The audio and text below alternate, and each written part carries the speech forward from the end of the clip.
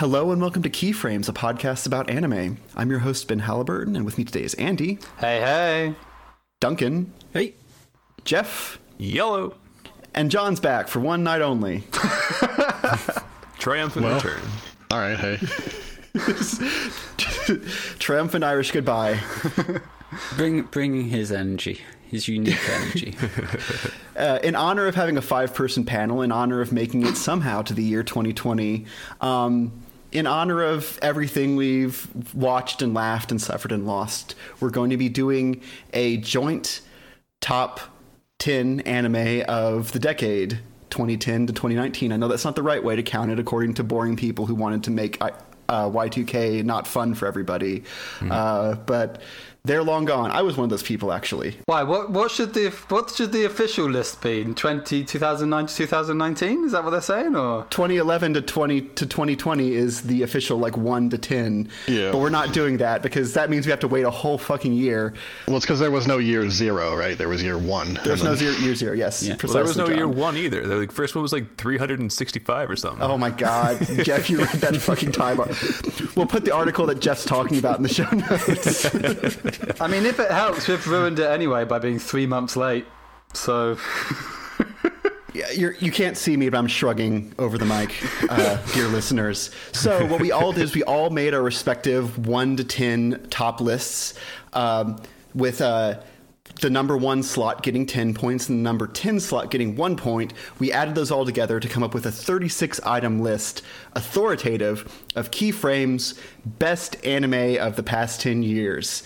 And we'll be going through this from number 36 to number 1, and everybody who voted, and even some of the people who didn't vote, because I'm sure some of these choices will elicit reactions, will tell why they picked this, why it's on their list, why it's important to them, or, I don't know, some other random tone poem-like prose fugue about why this anime matters. So yeah, we took this format from the Quarter to 3 movie podcast, their yearly thing, and kind of in sort of honor of the late Christian Morosky, who passed last end of last December. Yeah. So yeah, with that grand auspice, we'll start with the first item in the 4-way tie for the lowest ranked anime, with 1 point. Andy, yeah. Kimono Friends. I mean, I had to put it in. I mean, it wouldn't be Andy's list otherwise. Exactly. It really wouldn't be. He definitely enjoyed everything about that and everything around it, and then using it as a weaponized thing to beat us with. So, yeah. I mean, yeah. Also, the thing is, Vince was just like, when I was talking to her about it, she was like, "You're not putting Kimono Friends in that list at all." And I was like, "Oh yeah, I guess I should." No, I really like. I do. To be serious though, I do think Kimono Friends is kind of great. It's kind of like a weird thing that came out of nowhere that nobody expected to be any good, and sort of made you, or at least made me question, when you look at an anime on its first, or even just any show, at its first glance, you can be like, that looks hideous, that looks ugly, I don't think I'll enjoy this at all. And then you get into it and you're like, oh no, there's still quite a lot in there that's actually quite good. And you know, I'm not saying that it's true for every anime, for sure, but it certainly did make me think about all the other anime that I've dismissed just because it looks ugly. Like Big Mouth in Netflix is incredible, and I've just started watching that. I keep hearing about how good that is, and I can't get over the art style. How good? What is? Sorry. Big Mouth. It's Nick Kroll animated comedy. Yeah. Okay. John tried to pull the ripcord frantically. No, I don't want to have this conversation. I mean, yeah, I agree. It looks ugly as sin, but I think it's really funny. But I also think that's the same with Kimono Friends. Like, it looks ugly, nobody expected anything from it, and you know, it was a mega success. And I still think there's some pretty great stuff in there. And yeah, it deserves, I guess, number 10. Yes, number 10. Yeah. Just one step up from honorable mention. But yeah, that ugly duckling lesson is a good lesson to have. And I wasn't necessarily taught it by Kimono Friends, but there are some not good looking anime, especially with the rise of CGI, so common in like lower budget productions. Like, you kind of have to get over yourself. Not everything can be Violet Evergarden, I guess, in terms of looks. I'm sort of glad it's Kimono Friends has made it on here, because it is, as Andy says, something which has a very amateur feel, but also a weirdly auteur feel. So it's almost like outsider art has somehow made its way into mainstream anime and become suddenly beloved, and so that's kind of good. And then also, I guess you've also got the other end of what happened to Kimono Friends after Kimono Friends, with the whole with the whole politics around season 2 and the big fallout with the company and the main director who made it, like really a show from a failing fucking webtoon and game to something that was like incredibly huge over the space of a month. And then it's kind of like a shock to the system, I guess, and a shock to a lot of fans as how bad mistreated that studio got for that series. So yeah, that's Kimono Friends with 1 point. Also with 1 point is my number 10 choice, Humanity Has Declined. And this is half of why I cajoled John to coming onto this episode, because I don't think anyone else here has seen Humanity Has Declined. I thought I had that on my list, but I guess I didn't. I've seen the first episode, I think. Classic Andy. So, like, I think we can agree that the 2010s were like the decade of post-apocalyptic settings, more so than even the 80s. And they usually came in one of two flavors, which was either nuked wasteland or zombie hordes, or Porque no los dos. But there's definitely a fixation on inventing a catastrophe that like pares down society to its fundaments and then asks whether these fundaments exist for good or ill. And Humanity Has Declined follows this pattern. Its synopsis: a researcher sifts through the detritus of a world where humanity has been supplanted as the dominant species. Could be the synopsis to I Am Legend.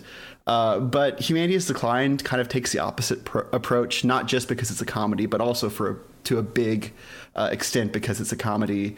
It uses the apocalypse as a blank canvas upon which to celebrate and to no small extent mock the achievements and foibles of modernity, from like capitalism to the doujin industry, while also like actually having a very strong main character. The unnamed protagonist Watashi is this young woman for whom the end of the world is kind of her deliverance from her own bad habits of toxicity and cruelty. At least you get that story once you've figured out that the show is told in an extremely chaotic reverse order. So in its silly, irreverent way, I feel like Humanity Has Declined asks us to consider what comes next after the world that we're living in and who will benefit from it, but without throwing in monsters to frighten us away from thinking too long or too hard about that. And it's a pretty funny show too. Yeah, I haven't watched it. It's on the list. I mean, I know that John was very fond of it when it aired. It's a fairly old show. Mm-hmm. It is one of my favorite shows ever. I had my list and I picked randomly from the list, and that one didn't end up on the final list. The final list. That's always an approach which comes up to bite someone.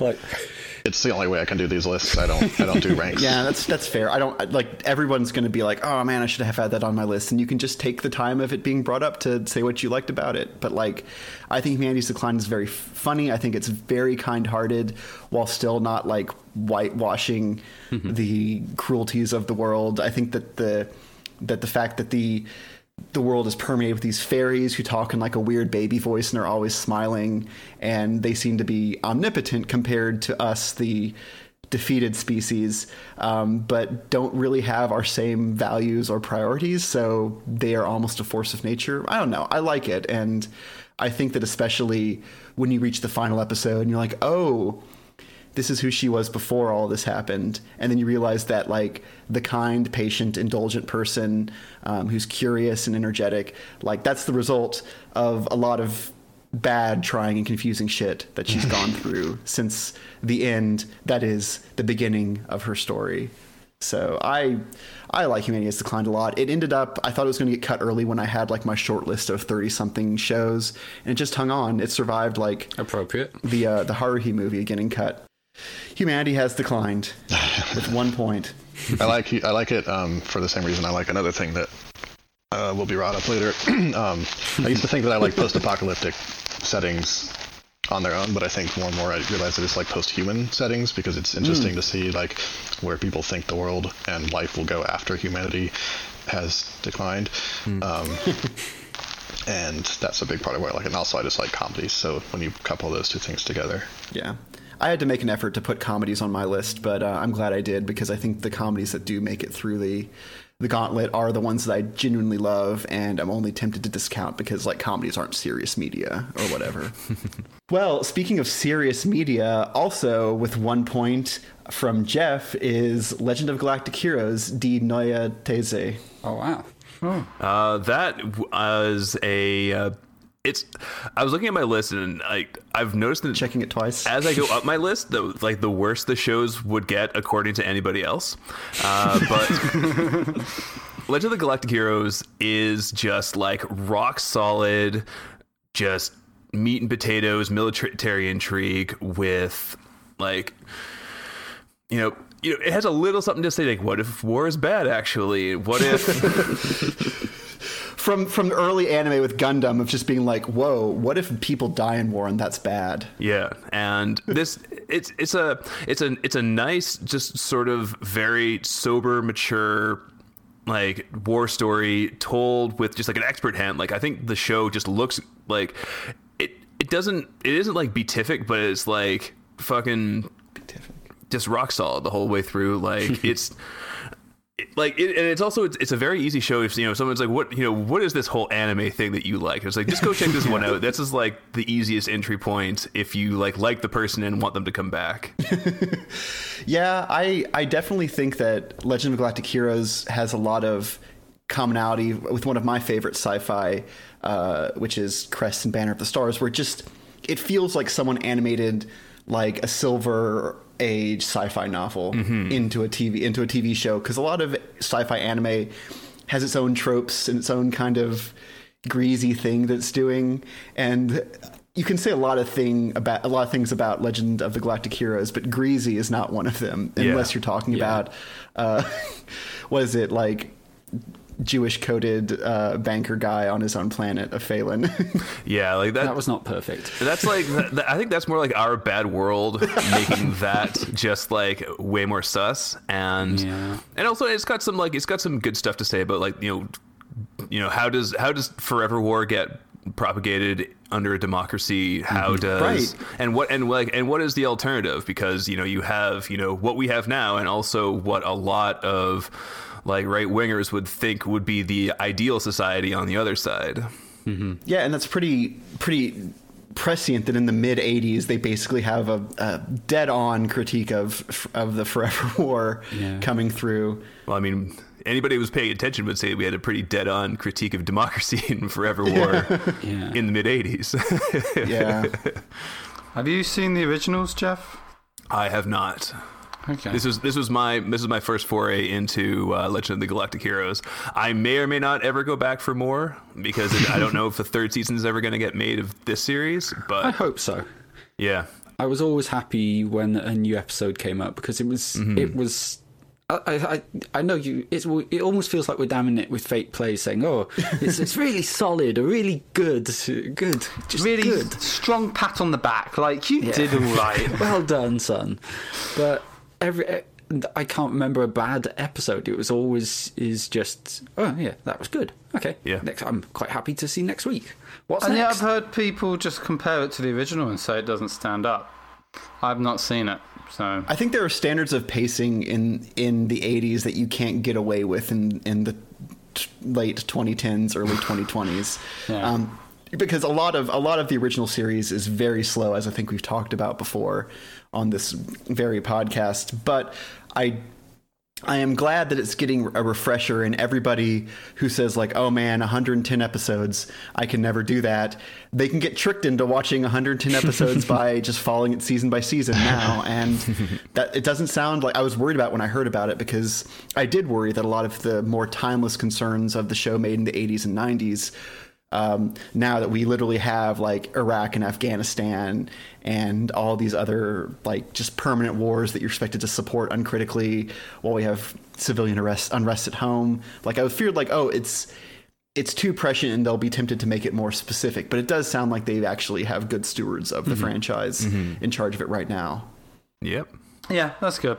Also, with 1 point, our final 1 point, John, tell us about Barakamon.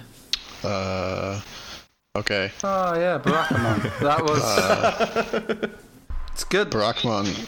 Speaking of nice, speaking of chill. Speaking of comedies that are just wonderful to sort of bask in for a while, Barakamon. Yeah, so it's about a guy who is a professional calligrapher. Is that right? Yeah. Yeah, that's the word. He does the fancy Japanese writings, but he's like hit a wall in his creative career, I believe, and he goes out to live in the country for a while to sort of get away from everything and figure himself out.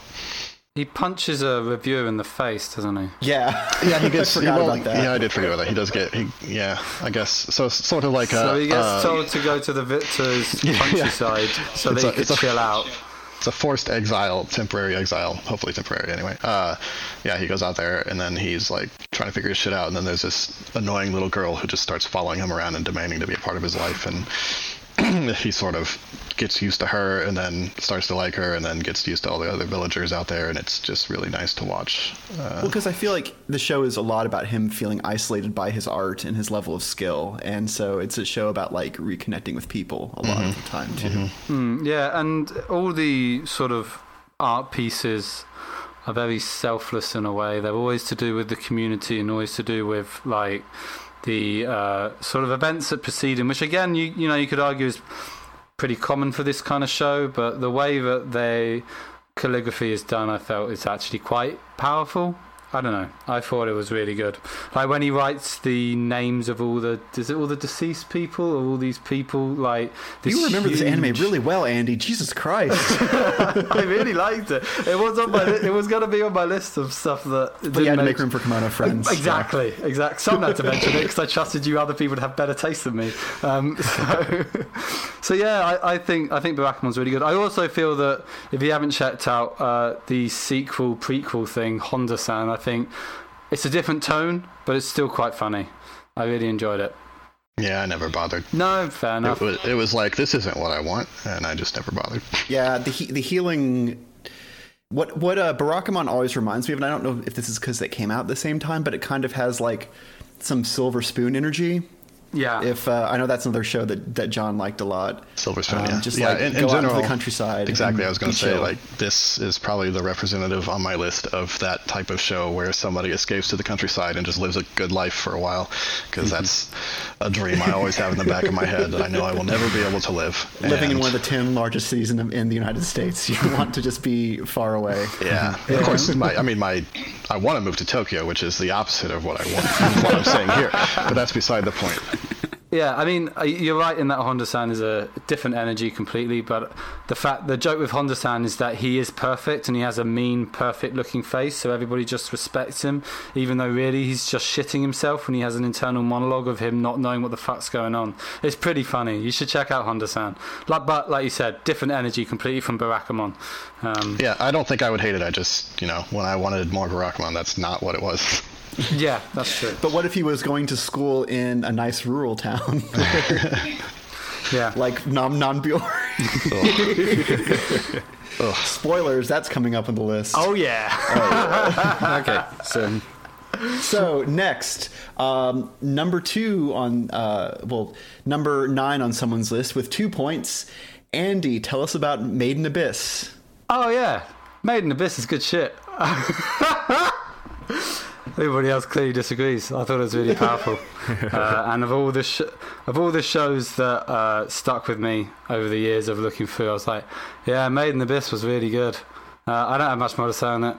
I really enjoyed everything that it was giving me, and I ate it all up. I like the feeling of adventure. I like the world design, and I like the character design, and it looked gorgeous. It was good. I think a lot of people did connect with it because it's getting like a bunch of movies, hasn't it? It's gotten at least 2 movies, right? I think the movies are recaps. The series we made, and yeah, there's getting a second season too. Yeah, and I think it's getting a second season at some point. Hopefully, the second season avoids the tentacle rape of the little girl. Yeah, We'll I have a feeling. Drink, everybody, drink. I have a feeling it definitely will. I'll be shocked if We're it not does. that kind of anime podcast. Yeah, I have a feeling. Hopefully, it will diverge somewhat from the original source material around that exact thing. But I still really enjoyed it. Still think it's worthwhile. So check it out. Also, with 2 points, Jeff, tell us about Devilman Crybaby. So Devilman Crybaby is basically the most perfect revival of an old series that you could basically ever want. It honors the original just balls out weirdness of like the 70s Devilman without really doing anything to like update it for modern sensibilities. But Yuasa is just such a master of motion and style, and just updating the style slightly with like hip hop and stuff like that. Like it was just such a fun, joyful thing. Like it's very rare for me that like old shows or that like new shows copying old shows like have the same sort of excitement. Like any new Gundam, like if I like it, it's not for the same reasons that I like the old stuff. But with Devilman Crybaby, it's just like it just captured it so perfectly. And yeah, like it's just such like such a bummer downer ending that like it's just such a weird thing to see in this day and age. Yeah. It's just so much fun. I love it. I was going to say, for a power fantasy to end in such a downer, as you say, is just extremely unusual. Yeah, and they're willing to still nod to like the weird latter day Devilman where everything is just like, oh, it's a post apocalyptic world and it's just like a monster of the week and but also sort of like holding on to the same tone and emotional impact that the early episodes of the show were going for. It was just, I don't know, it was great. It was a huge surprise for me. I didn't think I was going to like it as much as I did. Yeah, I agree. And to be fair, that is how the original Devilman ends. Like, so if anything, it's giving it more respect than the other Devilmans, the original Devilman ever did. I do think that a lot of the style hides some pretty shonky animation at times, but it's forgivable. Really? You don't say. Yuasa doing that shit? Really? Well, it's a very small budget. Like it is Yuasa's art style, but like that is hiding it. But I think that there's certainly some points where you're like, oh, that doesn't look so good. But I'm such a Philistine that like all that stuff just washes over me completely. Yeah, they're insane. It's fine. It looks good. I wish I had a broken brain like you, Jeff.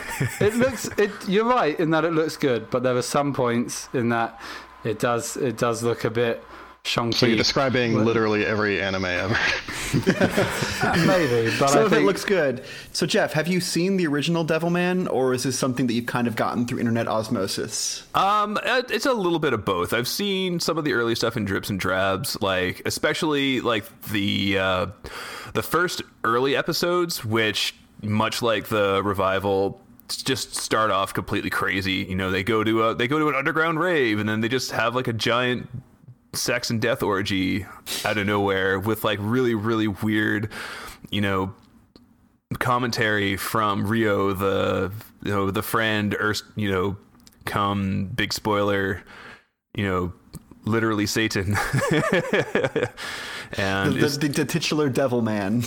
yeah. Well, yeah, kind of.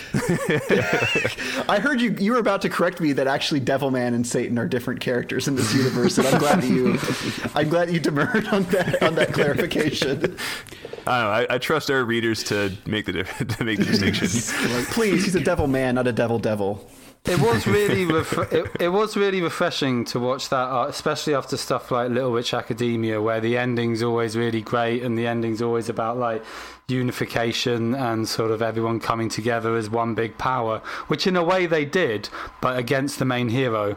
It was refreshing to see something completely opposite and so nihilistic and so utterly shocking that it really does leave an impression. It's perfect Netflix original anime fodder. Yeah, I would love to see Yuasa's Violence Jack. Come on, coward. No. Before we move on, Jeff, have you ever seen Kimono Zume, one of Yuasa's earlier shows, which was again like a It's the same thing, yeah. Yeah, a really strong take on like the monster of the week and like someone dealing with weird sort of devil powers they didn't want. And yeah, I think like I wonder if he would have got asked to do Devilman Crybaby if he hadn't produced that show. I haven't. I'm interested in seeing it now. Can put it on your list. This is the first Yuasa mention, so if you are drinking at home, doing the drinking game, take a drink, because we're going to do a lot of it. That's okay. I didn't put any on my list. I didn't either. My list is Yuasa free, as opposed to what I'm watching for this season, because I do like Keep Your Hands Off the Eizouken. But Hypocrite. that's next episode. It's so fucking good, that show. Yeah. We can't talk about Andy. It's against the rules. Only the last decade. Shame that the best anime of this decade has God. already started. I already let jump Andy. You cliff, can't do it Andy. again. Okay, so our other anime with 2 points, John, why don't you tell us about Concrete Revolutio? Oh, I can't tell you shit about that. You love Concrete Revolutio. I love it a lot. It's one of the most complex series I've ever watched because it's the sort of thing where it has a lot of analogies. It's what's the allegory?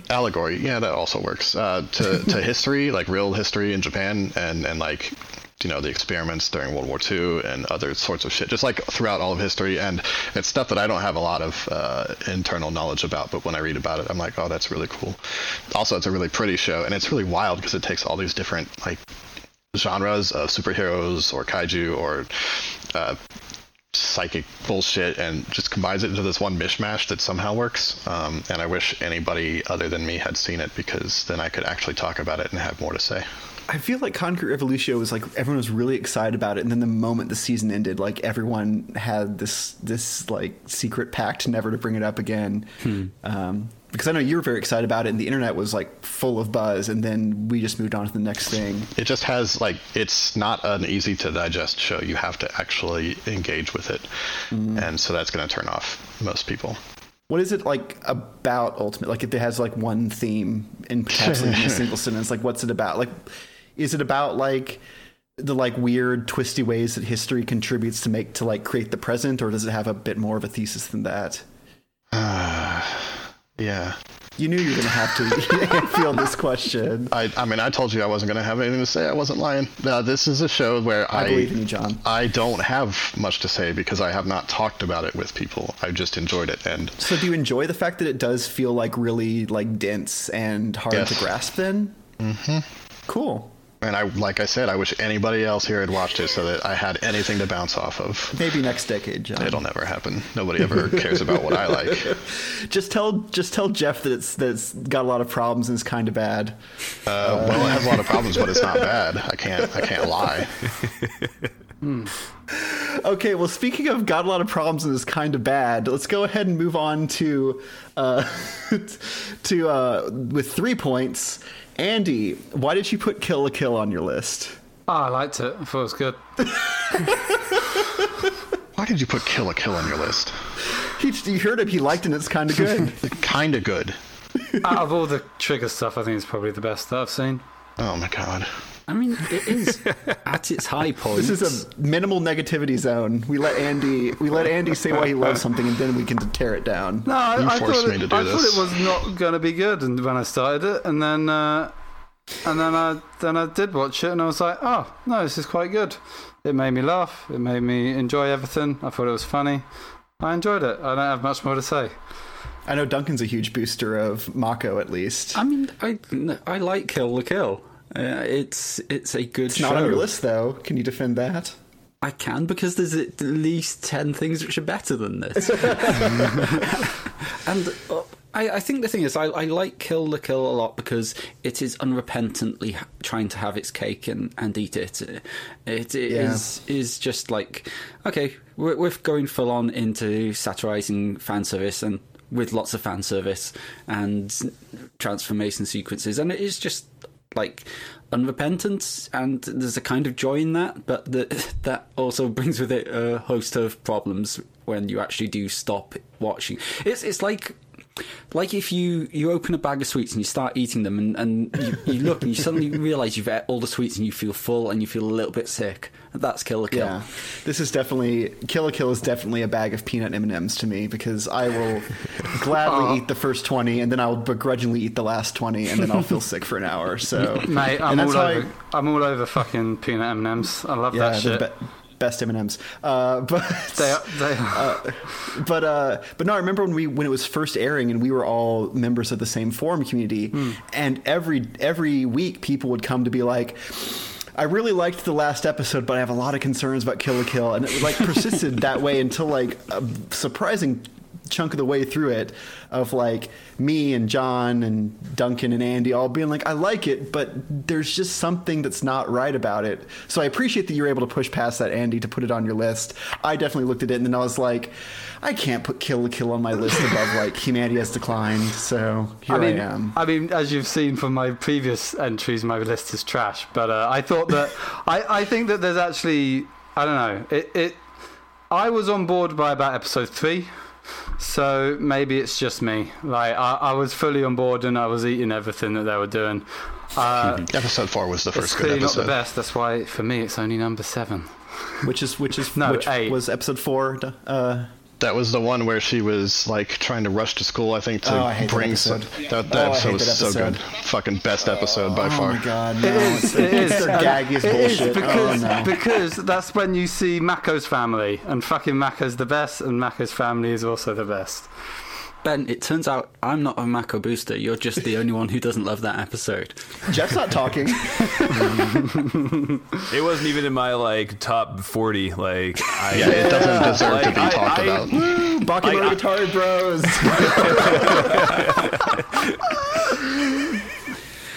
I liked it. I appreciate it. Like, for me, that show never got better than that one perfect looping gif of the guy running down the stairs while like. And that's in the first 5 minutes of the first episode. Yeah, too, and like it never got better than that for me. But that was such a high mark that I got through the whole show and mostly enjoyed it the whole way through. I like the weird alien shit. Like when stuff goes Eva, that's where it wins me over, as you will see with later entries in my list. But yeah. Like I like when like the lore takes over the show, and then I will quickly get mad at the lore and think the lore is ruining the show. So I have a difficult relationship with anime. I agree. I like when it goes full batshit. That's when I really got on board, like halfway through after, is it a wedding or a graduation ceremony or something? Yeah, something like that. Yeah, that's when I was like, okay, this show's actually pretty good. I don't know. I think out of all of the animes that we could have had, it was a good one. Sure, I can't imagine a better version of Kill la Kill, but that doesn't mean that it was the best version of Kill la Kill, if that makes any sense at all. Yeah. But I can imagine it like, compare it to, say... I can imagine being a lot worse, yes. Yeah, but compare it to, like, Primar and the... like, that is dog shite, and that feels like it's trying to do Kill la Kill in an hour and a half, and it doesn't quite get it. You are the only person I've ever heard that does not like Primari. He does not like it a lot. I know. But I know. what does someone else like, then? Well, also the other show with 3 points, John Yamato, Space Battleship Yamato, 2199.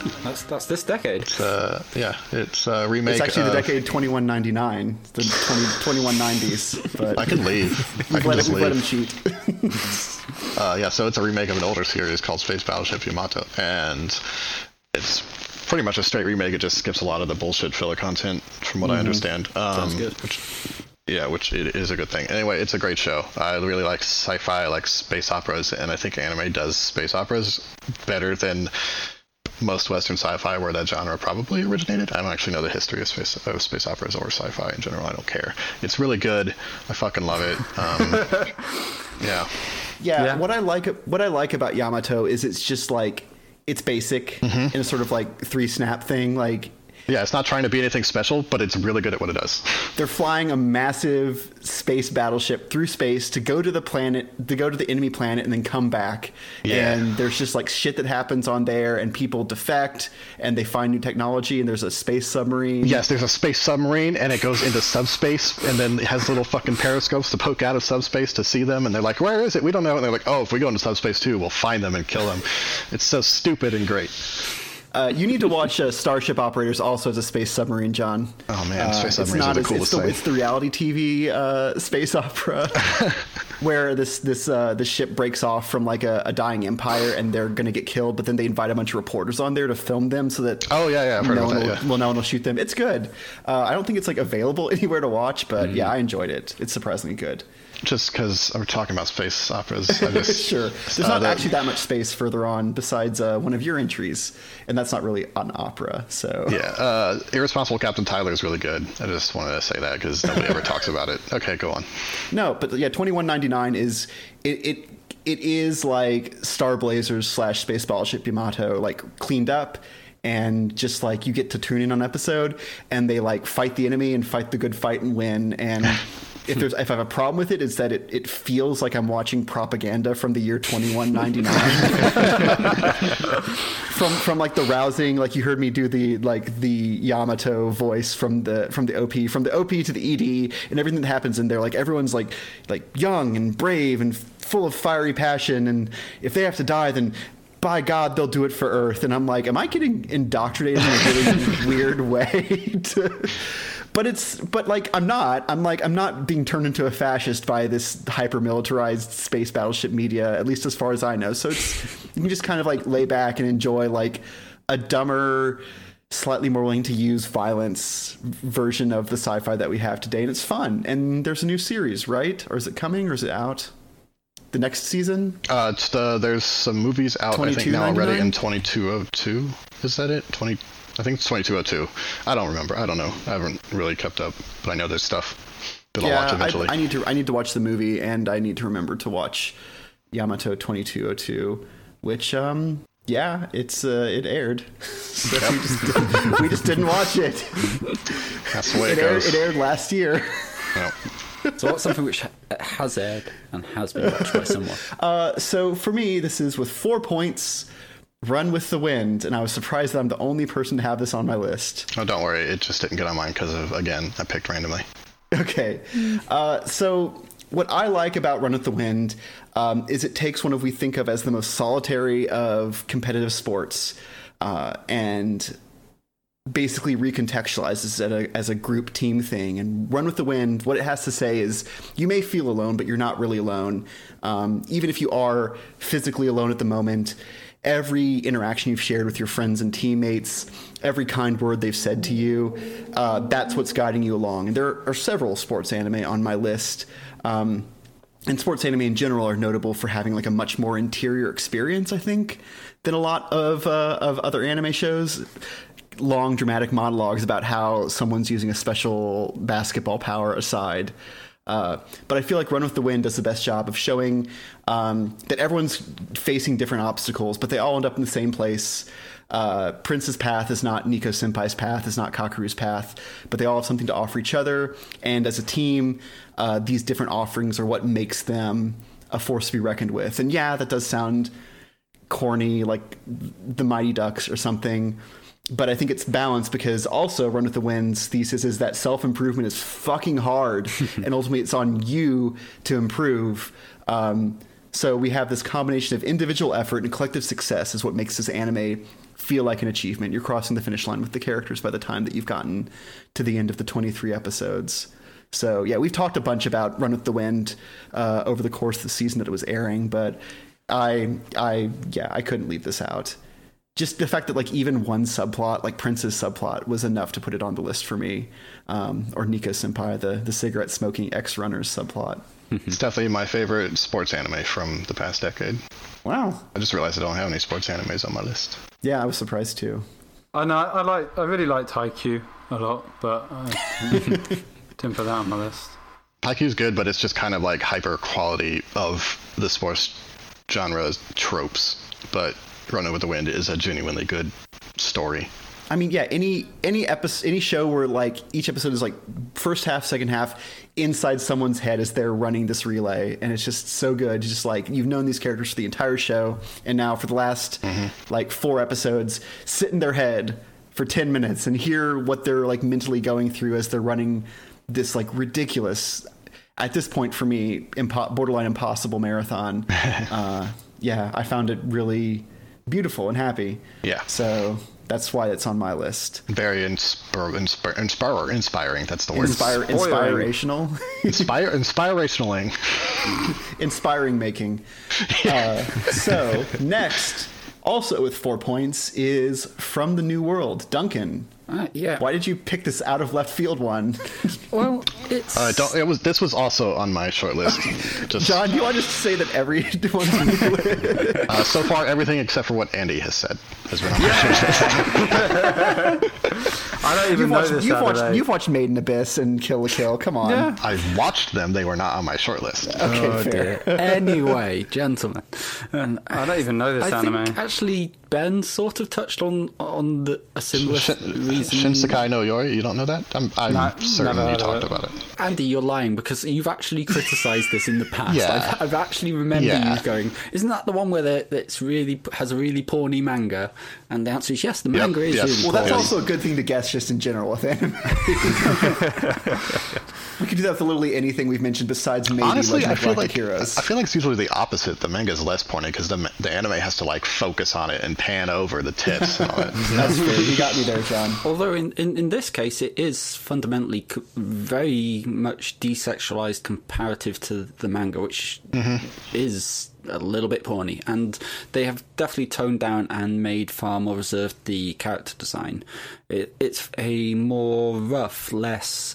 The manga's kind of traditional sort of anime faces, whereas the anime's a bit more rough. And I think the thing is, From the New World is a really good example of that. The most important element of sci-fi is not just what if, it's the therefore. It's like starting with one idea and then fully exploring the consequences of that. And it takes as its central thing something which pops up in anime all the time, like kids have psychic powers now. And like normally that's just, okay, hijinks or coming of age tale or excuse to do spectacular battle all things. In this case it's, okay, how does this completely rewire society? And how does this new power structure affect people not just individually but systematically? And it's just like this really strange time-skipping beat to it as well. So you'll meet them as kids, and then people fade out of their lives, and initially the feeling is, okay, that's just people. You meet people, they leave your lives, but in this case, there's something more troubling and more disturbing about that. That it takes something which all of us have, like this idea of people coming in and out of our lives, and makes that into a what if the reason you have never seen that person again is because something's happened to them, not just because they've moved village or whatever. It has a great little ending and some. I don't know. The only other thing I'd say is, and this is a very niche way of describing it, is it's the greatest Skaven versus Tzeentch long play battle report ever. Yeah, that is going to appeal to maybe like 0.5% of our audience, but fair enough. Warhammer references. Yeah, I'm sold on it now. No, I've always heard good things. Like the people who like it, like really like it for good reasons. It's just the sort of thing where like I pull up the official like marketing materials and blurb, and I'm like, oh, this sounds bad. And then people talk about what it's actually about. I'm like, oh, that sounds good. And then I have to go, pull it up on Crunchyroll, and it's like psychic kids in the far field. And I'm like, oh no. I guess the way I specifically sell it to Ben is it's Scum's Scum's Wish set in the future with a little bit of Lost in the Wilds and Battlefield Tactics thrown in on top of it. And so it's a guerrilla war with horny teenagers. You just hurt me. You hurt me like deep in my heart saying all of that. That's not John's jam at all. I know. No. Anyway, From the New World is fantastic and also extremely heavy. And if you watch it, you will not come out happy. It also has, I think, my favourite ED of the entire decade. So it just has like this fantastically catchy and drawn ED to it, which is just worth watching if you just want to get just a quick taste without bothering with the whole thing, which would be a mistake, but still. Okay, well, next is one of mine with 5 points. I have Your Lie in April. What? Only one person talked about... Speaking of heavy, yeah, I was surprised at this too. I thought you didn't. I thought that was not your like one of your favorites. No, I've always respected what Your Lie in April is doing. I just think it's very sad, and I don't think I have I don't enjoy when an anime makes me cry. I appreciate that oftentimes crying will be a byproduct of extremely good writing and characterization, but like it crying on its, making me cry on its own, like was not as much of a recommendation. But when I had to go back to it for the music episode, I don't know. Like you think that you think that it's this like cheesy thing, again, corny, cheesy. This young man gives up something he loves because of personal trauma until a vibrant and eccentric woman comes into his life and helps reconnect with the original reason he loved doing it in the first place.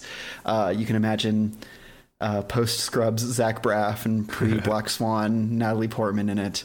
But Your Lie in April really shows us the best form of that because it's so manifestly in love with the practice and performance of music, how someone plays the violin can embody the spirit of their playing and how that spirit can be conveyed to the people that are listening, and just the whole dynamic of how Kosei's piano inspires Kaori's violin, and then years later Kaori's violin inspires Kosei's piano again in a medium that is probably way too in love with childhood experiences. This one really does say, like, do the things you love, do the things that you're good at, and then that bring happiness to other people, even if it's got a sad ending in the end, because it is a pretty sad anime, I think. I think the thing that always struck me, I mean, I really liked the show a lot, just didn't. Was this one on my short list? Yes, it was, actually. The thing that always hit me most about it, in like a this is a weird kind of way, is that, like, I think more than any other anime I watched before this, at least, the little kids talked more and thought more like adults than anybody else, and it probably felt especially weird because it was such an adult situation, as opposed to, like, I don't know, the fucking Battle Shonen where a dude's waxing philosophical all the time because that's what cool Battle Shonen protagonists do or whatever. Like, these kids were very mature for their age. They were like, what, 11 or 12 or something, right?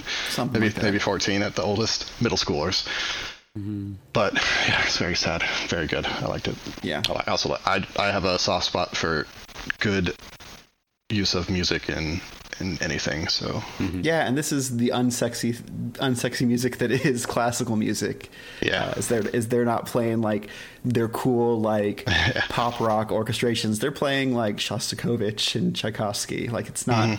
It's definitely bringing the audience to where the music is rather than trying to sell it as anything. And granted, part of that is having a main character who's like a rebel violinist who like goes off the sheet music and the judges hate her, but I don't know. God, she's off the chains. How dare she? Yeah, you can't hold this violinist back. Sorry. I always appreciate how anime, and you can probably tell this from how many anime I've watched that are like cute girls doing blank things. Like, I always want to have something like Girls and Pants that just is like, here, I'm going to sit you down, be entertained by the cute girls. I'm going to explain to you why tanks are cool. And I think Your Lie in April does that, but without leaning as heavily on the cute girls doing them as you know, most of the other stuff I watch. And so I really enjoy an anime that, in addition to doing a childhood romance thing, also is just like, and this is why playing classical music is pretty cool. So it had to be on my list as far as I was concerned. Duncan, in this corner of the world with 5 points. Oh, damn it, Andy! You got me to watch this. I thought you'd vote for it too. He nominated it 4 times during our spotlight pitching segment. You'd think it'd be on here. I'm very glad he did, because it's fantastic. It's I think we've gone for 2 anime in a row which are proper tearjerkers, because what rewatching this when we did our show on it, I was just like and it's, I don't know, I know that on some levels stories which are that emotional are difficult to evaluate just because they almost overwhelm you. But in this corner of the world is such an interesting sort of groundedness to the tale which it tells.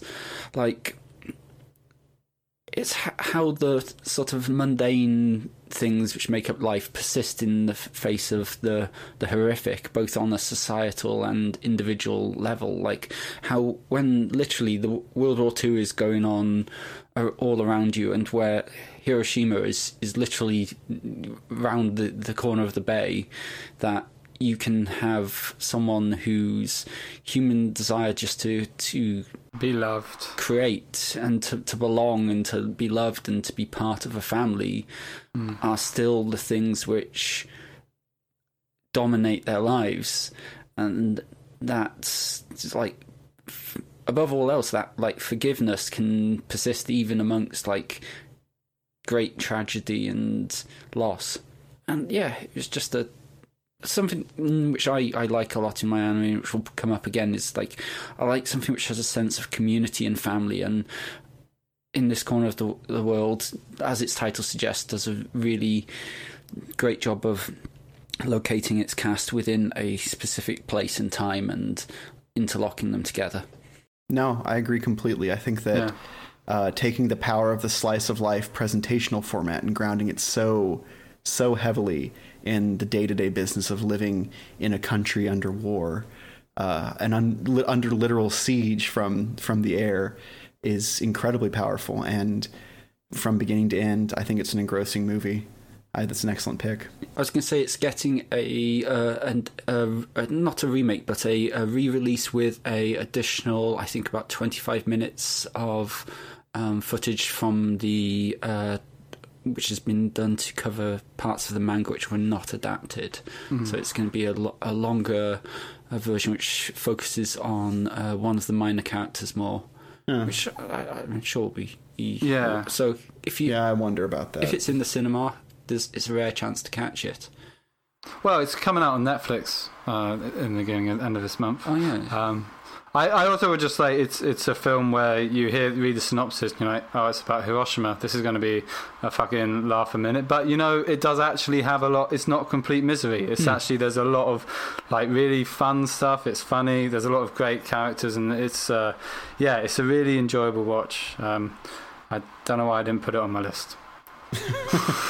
The joy of these lists is discovering all the holes you had in your list that you didn't like the think you final had. thing I'll say is something which Andy just sort of made me think of, is that one thing it deals with well is that how individual tragedy can strike someone far stronger and far harder than mass societal tragedy, even if they're that idea that you will feel huge loss and guilt and sadness over things which you had no control over.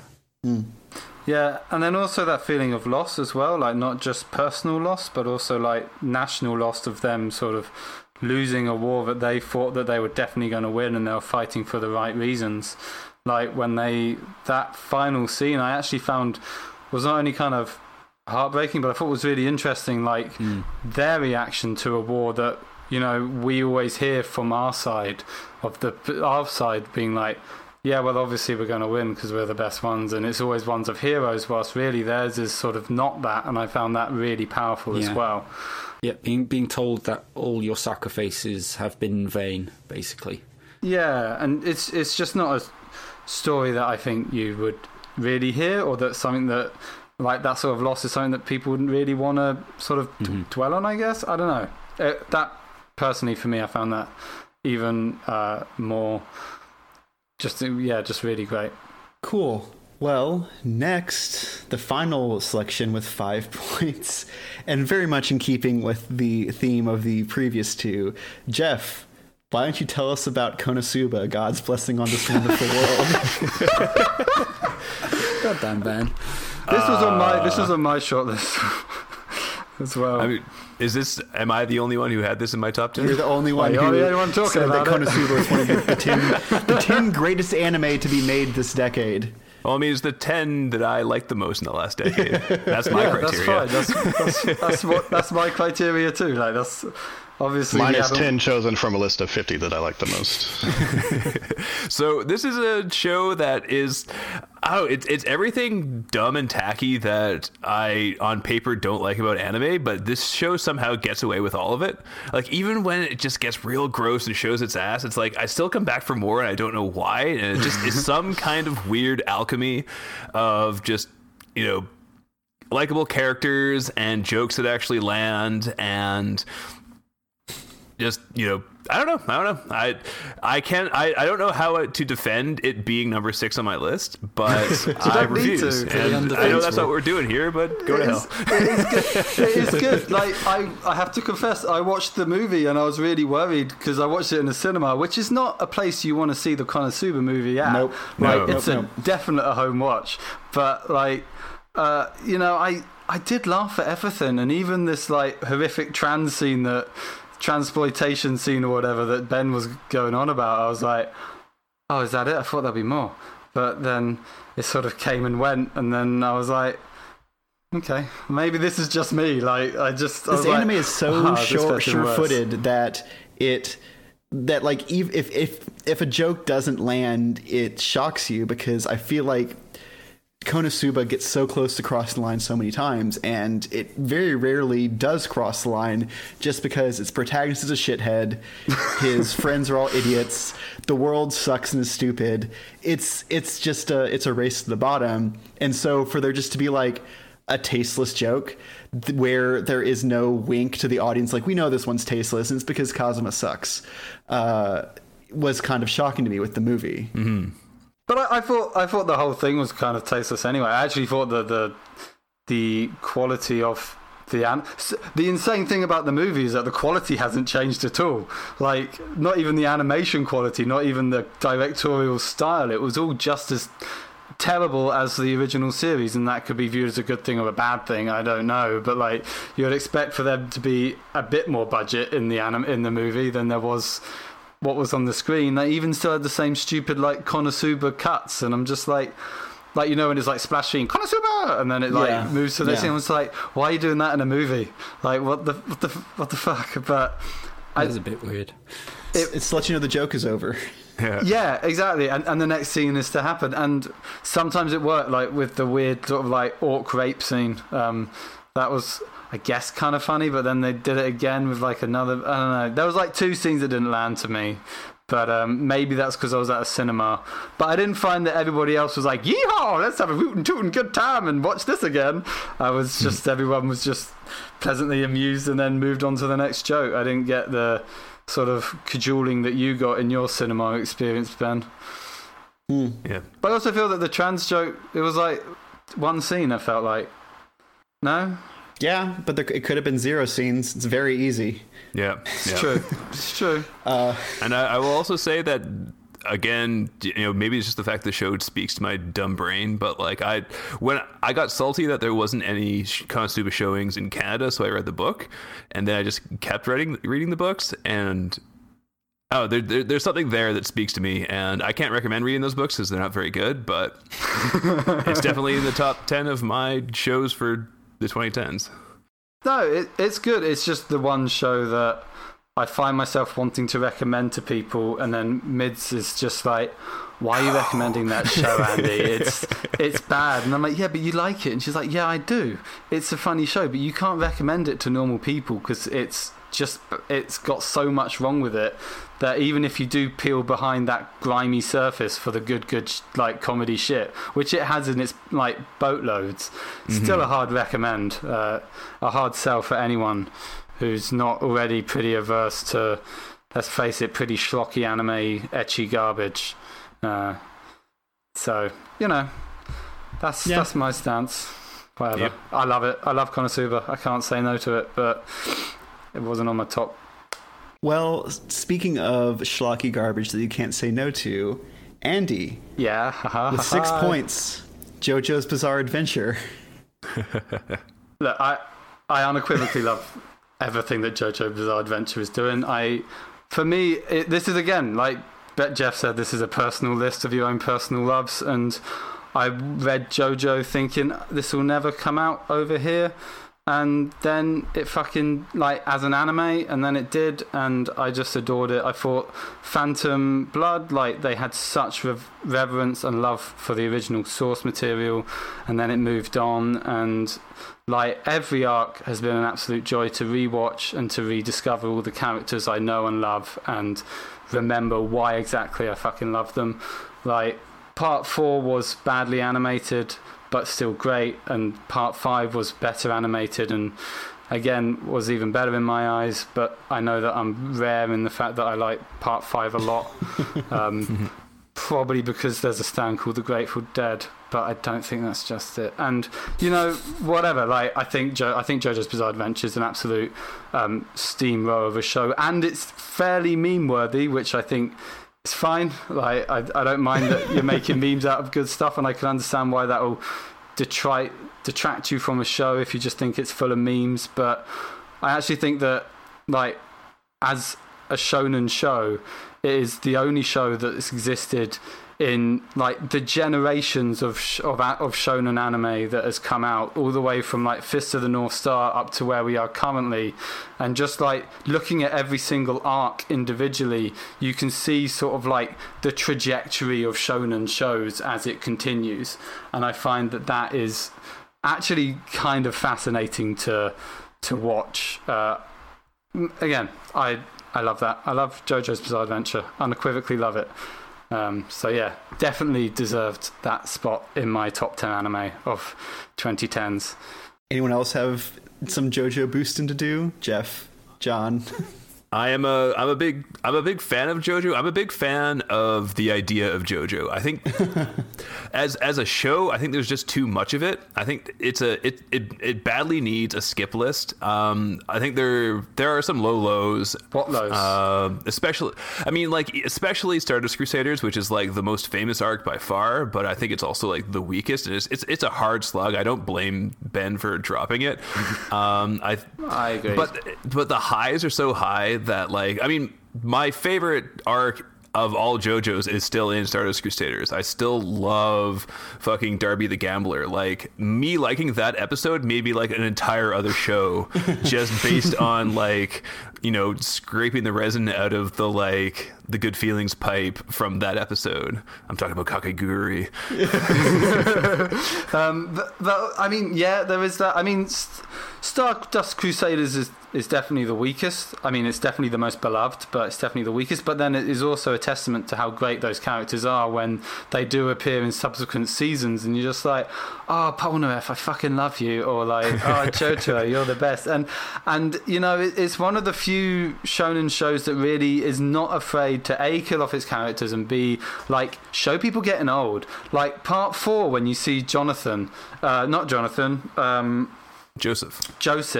as like this really old man who's losing his marbles, losing his way, and that's really heartbreaking for me when I first read that. Like, this character that I love, and you see in his prime youth, like this young man like kicking the shit out of AC/DC and cars, and then you see him as like this old frail guy who can't do anything. He can't even like see his son or talk to his son. I think that was really heartbreaking. You don't see that kind of stuff in anime, and to be fair, they don't really dwell on it that much in the anime as well, but the fact that it was even there, I thought, was like really good.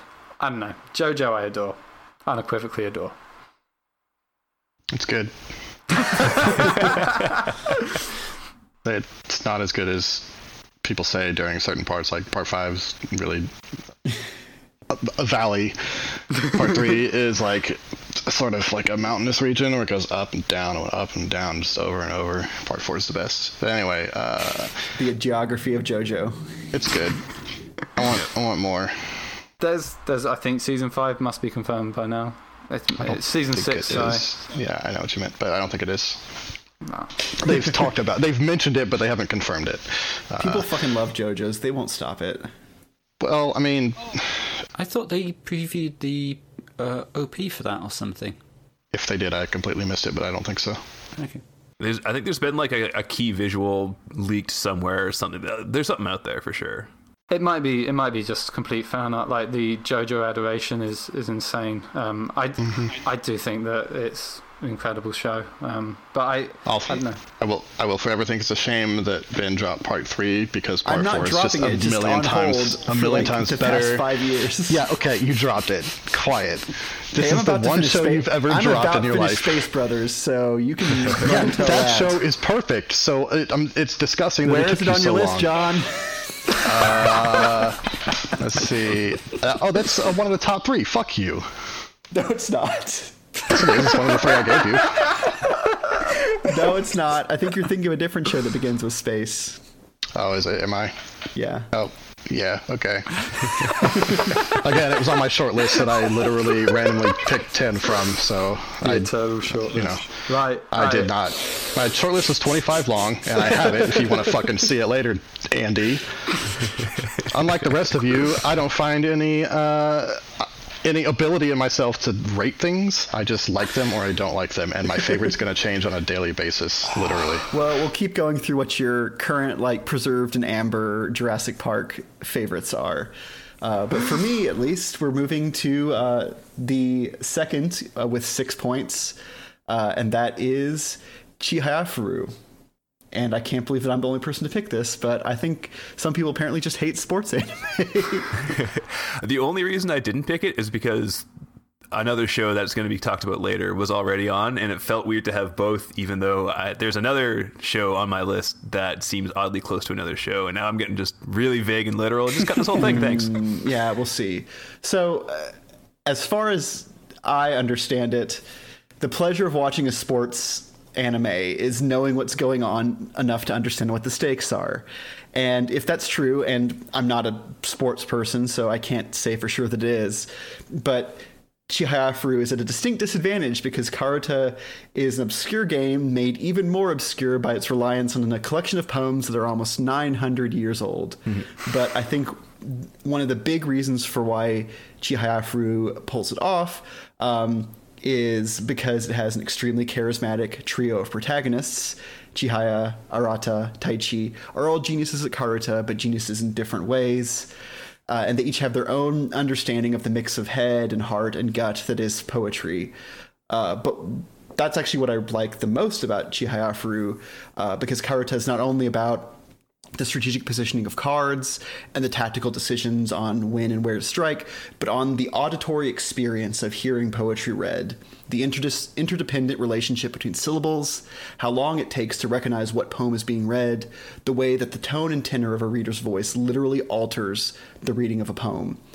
And so Chihayafuru is great not only for how it depicts a young woman growing into a sort of overriding passion, obsession even, but for how it teaches me and the rest of its audience to think about poetry while also watching a pretty, like, sweet duel-off sort of sports anime. Yeah. That's it. Got it in one. One and done. Yeah, I mean, I agree with you, and it was almost on my list, and for all those reasons, basically, like. And then you just had to make room for Konosuba. No, that's not fair. People are just guilting each other now. There's a couple of shows on my list that are stand-ins for like others of the genre that I couldn't justify having multiples of, and this was like definitely on my list in spirit. The fact that it pulled me through now like 50 plus episodes and less than a couple of months on the strength of an obscure card game that most people just play for fun on New Year's. speaks volumes. Like, I don't know anything about the poems. I don't know anything about the game. I can barely understand the language, but the strength of the characters, the strength of the arcs, the strength of the directorial decisions just makes it an eminently watchable show, and I would, without hesitation, recommend it to people, because it's also very nice that it isn't gross or horny. Well, that's what you get with a kind of more shoujo leaning sports anime.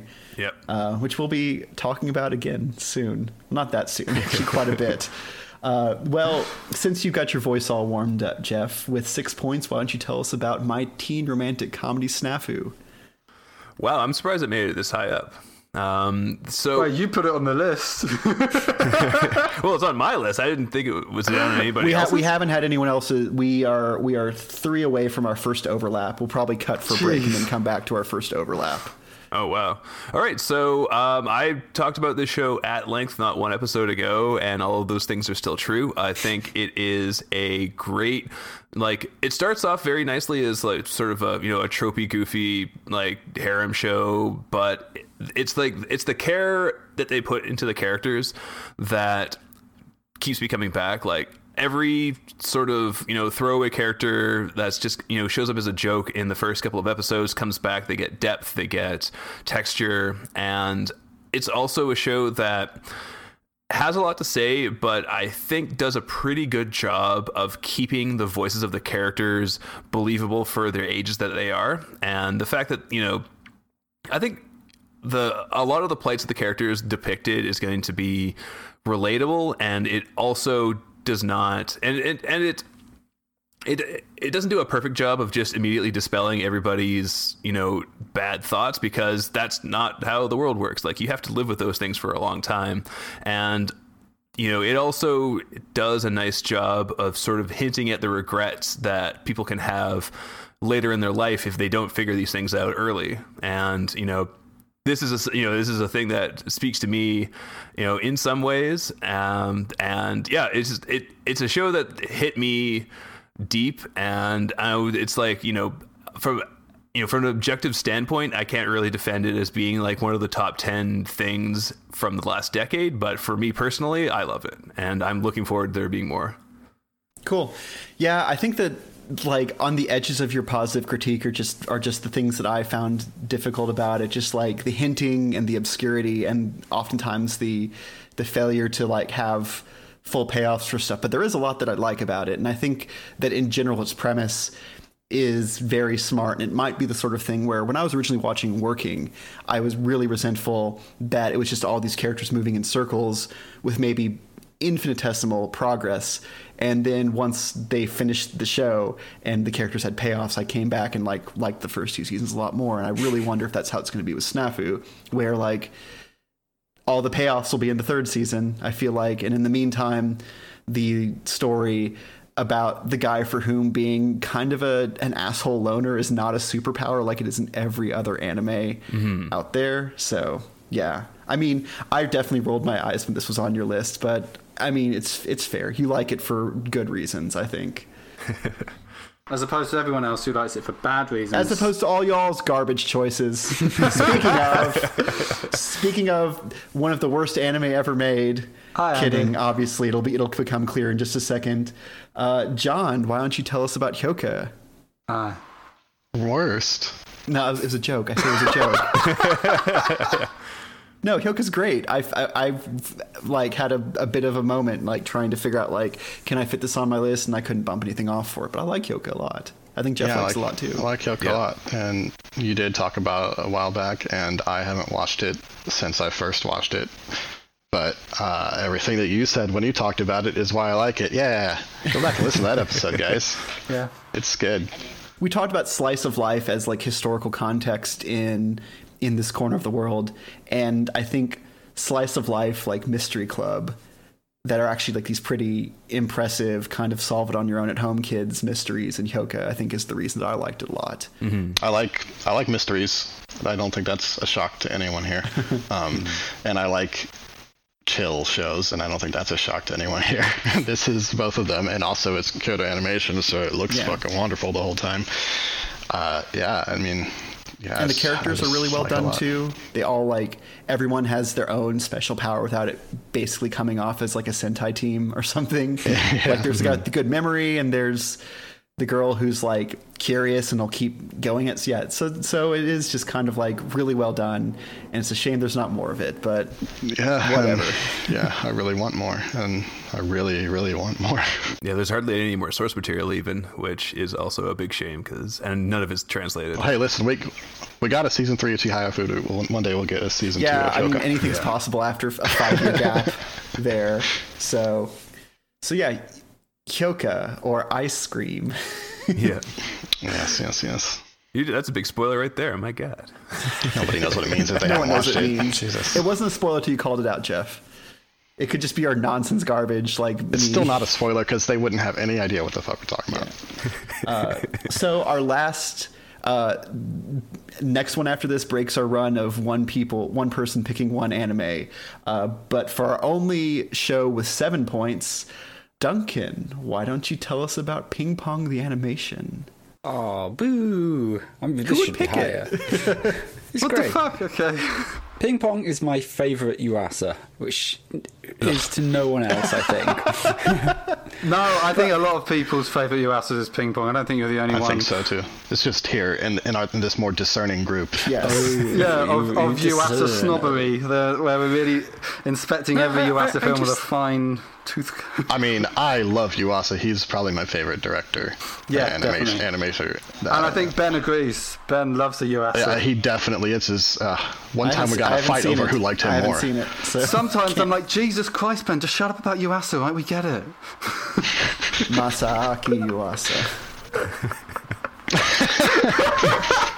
It is the show which pares down what he is best at to its bare bones and just does that. Doesn't do anything more.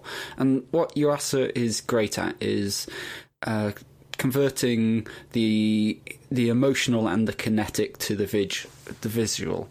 He can take the impact of a ball hit in a bat and distort the way he has depicted that figure and convey the way a person's weight shifts as they're leaning and stretching to reach something, and the way that desperation can heighten in a moment. And Ping Pong allows him to do all of those in a situation where it's just two people standing across from each other. There's nothing else to distract from it. He can just animate the human body and human emotions and just focus wholly on that in a way which is just masterful. And I think it's also just a show which has a good sense of the emotional growth of all its cast, even its villains, its heel turn players get wonderful arcs. I think one which stood out at the time was there's a Chinese ringer called Kong who comes in, who is like this brought in as just to be the person who just wins prestige for his school. But we get all this. Normally he'd just be like, oh, this is the evil guy here to do it. But instead we get all this stuff about him being a prodigy who's forced away from home at an early age, and him reconnecting with his teammates in a foreign country through cookery and karaoke. And it's just like they do all these things about sport really well, just the unrefined joy and the sheer adrenal experience of it, and I just think it's outstanding for that. And I think it's interesting because I actually think that, again, a very common shonen sports anime / Yuasa trick is really Ping Pong is very little to do with the sport. They don't even, in the most sort of balls out fuck you move, they don't even show the final match. You just see they them show the walk. first point of the final match. Yeah, but even then, I don't even remember who wins, because I don't think the point is it's not about who's winning. It's about the emotions and the characters that are around the final fight more than the actual final match itself. And I just think that that's so true with a lot of ping pong. Like the characters are so beautifully like done and so well like animated and realized, and like occasionally I will try and find the OP, because if we're talking about best OPs of 2010, It is a great OP. it is incredible. It's the most Yuasa that you can ever ask for. It's got punk as fuck. it's punk as fuck. It's got like an incredible soundtrack, and then it's just got like the animation is blisteringly smooth at like a eye-wateringly gorgeous level, and then it's got stuff like real weird auteur decisions, like having a shot from the view of a fucking ping pong ball.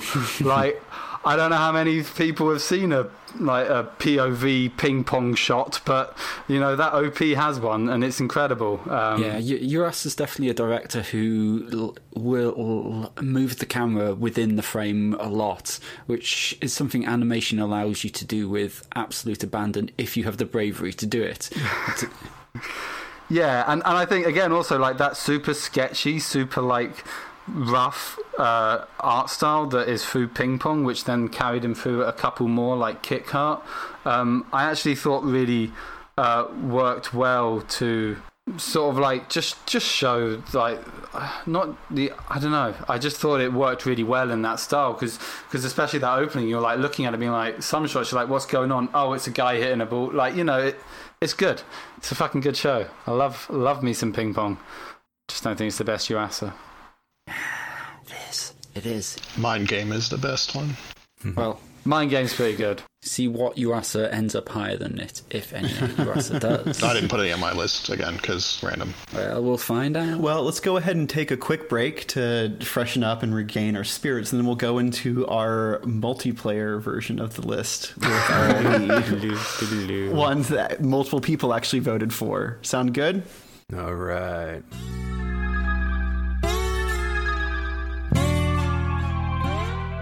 And we're back. Okay, now we go into lightning round. Just kidding. We go into the opposite of lightning round. We go into stone round.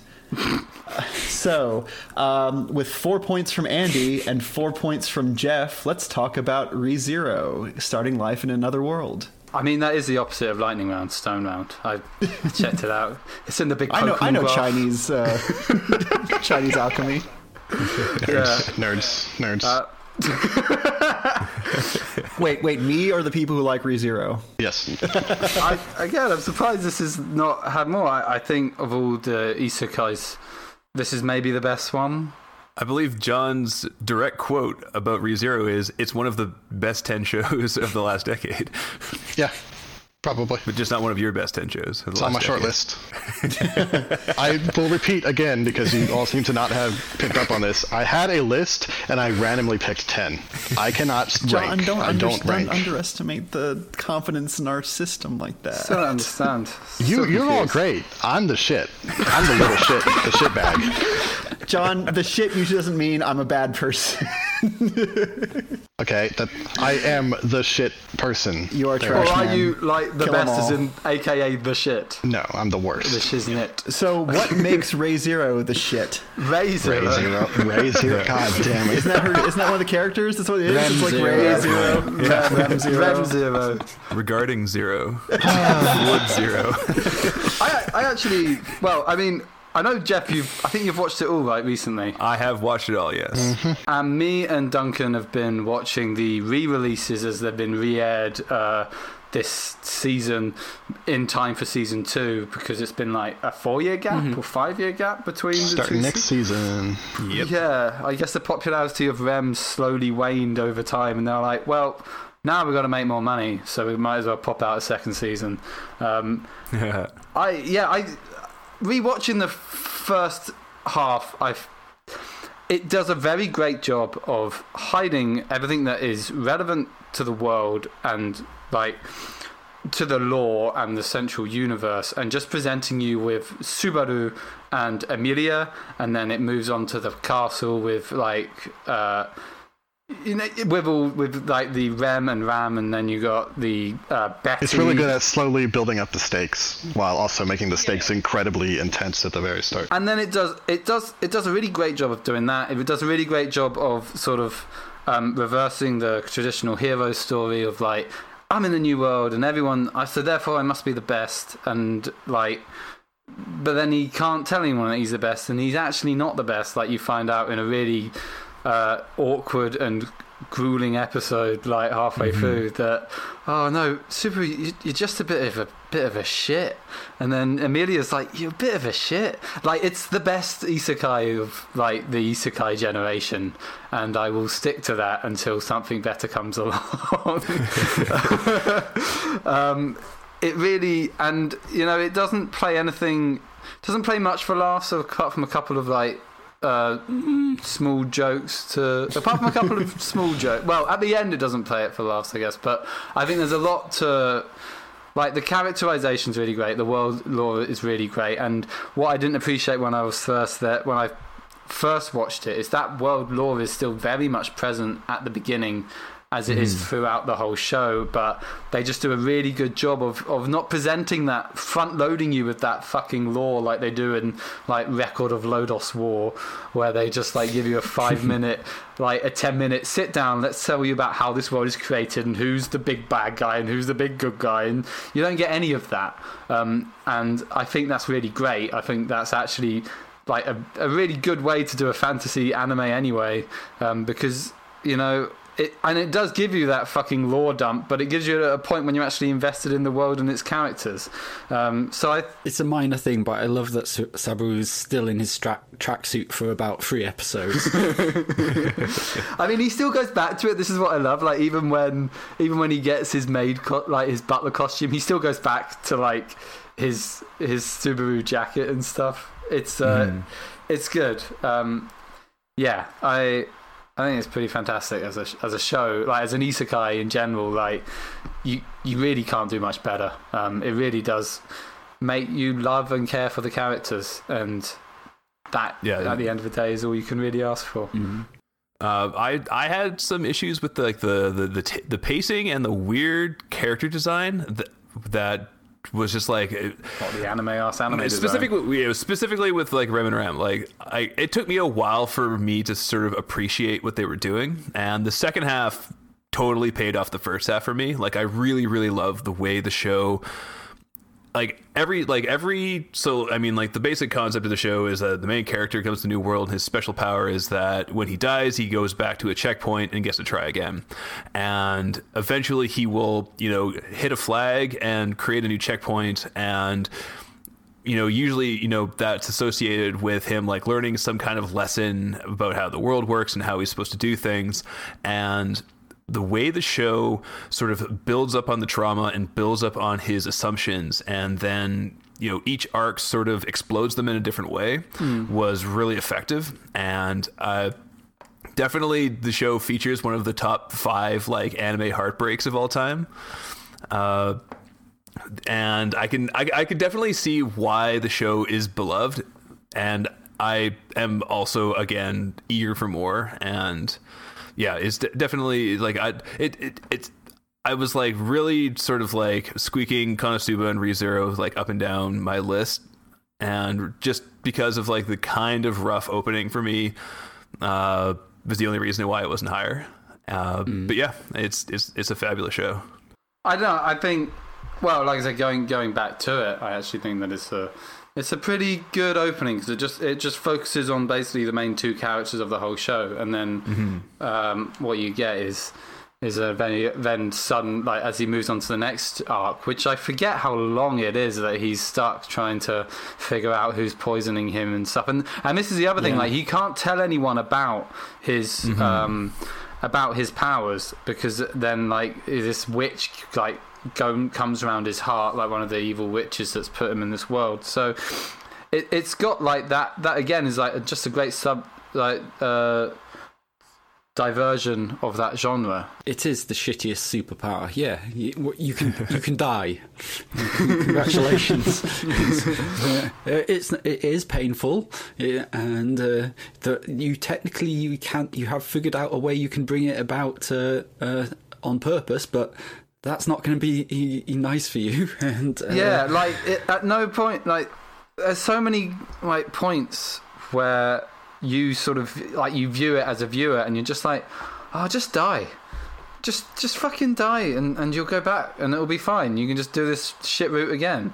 But then, like he says, like it's like, but dying hurts and dying is actually not what I want to do. And also, like, I don't know when this power's going to run out. It might stop. I might never come back. Like, who the fuck knows? So, like, that sort of, that fear that death brings of the unknown is also what has compels him not to do stuff and to not, like, just feel like I'm just going to. I mean, eventually, I think he does once, doesn't he? He's just like, I'll save you in the next time, and then jumps off a cliff or something. But even then, like, it takes a long time for him to get there. Yeah, even then, it's not him just, like, gaming the system. It's him, like, realizing that there's things he cares about more than staying alive. It's fantastic, fascinating, great anime. Yeah. Well worth a watch if you guys have not watched it already. Well, back to single choices. Duncan, with 8 points, you picked Mushishi. Technically, Mushishi Zokusho, since the original Mushishi was years before, but in general, just talking about the Mushishi franchise. Yeah, this was my number 3. That feels like you're cheating. What? Because it's technically like JoJo wasn't cheating because none of those ever occurred outside the noughties either. Well, no, because JoJo was a complete reboot, wasn't it? Mm-hmm. You know, seasons 1, 2, 3, and unlike the original anime, which Legend of the Galactic Heroes, yeah, but he was only talking. No, Chihaya Fu was all of 2010. What are you talking about? Yep. Was it? Yeah, Chihaya Fu started in 2010. No, we agreed about this, Andy. Like, you're allowed to talk about the whole franchise if there was a substantive entry during the decade, which is exactly what we did. Well, I would have picked Mushishi. Well, John, we can still talk about it now, can't we? So, Mushishi is just a masterwork, I think, and that's why I put it my third choice. I think fundamentally its entire concept is we're going to take something internal, externalize it, and give it life, which is almost like the very definition of what anime does. Like, you're taking these emotions and you're making these creatures of them, and it just, that conceit is so strong, and the art style is so perfectly executed, so strange and yet fascinating, that it just is compelling in viewing, and like it creates this world where you have these strange it has like this little speech about what Mushishi are at the start of an episode, where they're not quite plants, they're not animals or fungus, they're something deeper, more fundamental and strange, closer to the root of life. I think they say, like, they're these fundamental expressions of life, and like, it's just the fact that it can take these things and make them like fundamental expressions of emotions, and like it just allows it to have some of the most devastating single arc stories that I can think of in any media. Like, the thing which like astounds me about it is like most of Mushishi's arcs are a single or at most 2 episodes. I John, you can correct me if I'm wrong, but I think there's only like 3 or 4 episodes which are multi-episode. Most of them are just a single one, and yet it manages to build such strong characters in that time, and to say such profound things about the way their lives have been shaped by these strange creatures, and how it has made them act, and what it says about their basic humanity from it. Yeah, I just can't say enough. It's just a profoundly, it's the very definition of magical realism, and yeah. I don't know. What do you want to say something, John? Nope, you got it all. Does the second season continue that trend, or does he think it is worse, or do you think it's exactly the same? It continues it. In my opinion, the second season has higher highs and lower lows. It's less consistently good. That's probably true. I think it has maybe one of the reasons it's ended up so high in my list is it maybe has my favourite single episode of anime ever, which is it has a story about a lightning child, and I just like that. That story has like just is so strange. It's about sort of postpartum depression, like a mother who like doesn't want her son, and how she sort of is pushing him away, and like how that strange world makes him feel like she starts seeing him as like not her child, but at the same time her guilt around that and his want for a mother, and like all these very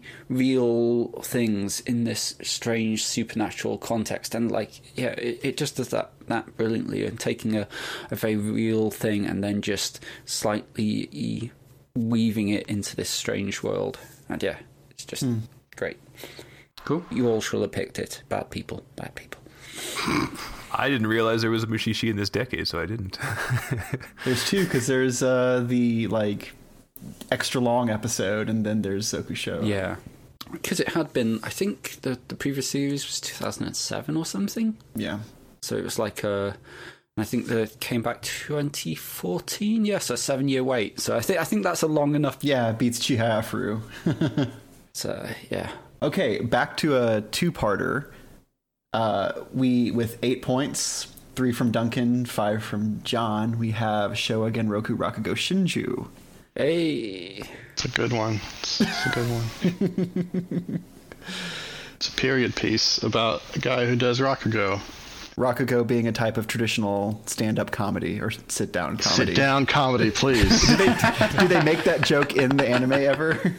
I don't know. Probably not. That'd be a bad idea. So it's like what Bill Cosby did comedy-wise, and not outside of it. Whoa. Dear me, Jeff. Well, I mean, I don't really know how we got here.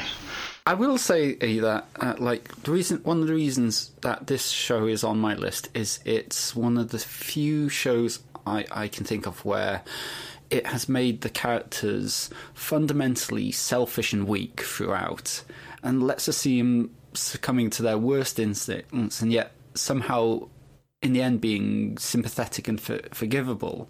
And like it uses as its context for that, like as John was saying, Rakugo, which is this sit down storytelling, and it uses that to show how we are constantly telling ourselves little lies to make life easier, and how the best stories and comedy can satirize that and humanize those small acts of hypocrisy that people don't talk about.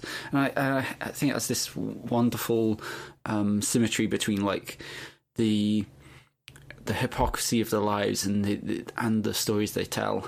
Yeah. Yeah. No, I have watched. I've watched some of it, and yeah, it's good. Also, it's interesting that it's sort of like goes through World War II and then also explains some of the steadfasts of Rakugo, like how it's created and its origins, and then it's also like there's some fun stuff about like the forbidden Rakugo and all this kind of stuff. It's good. Yeah, it has like this very idea of an oral storytelling form trying to adapt to at first radio and then television, and how like something like that can reinvent itself and reconnect with a new generation of people. Mm-hmm. Yeah. For instance, by making an anime.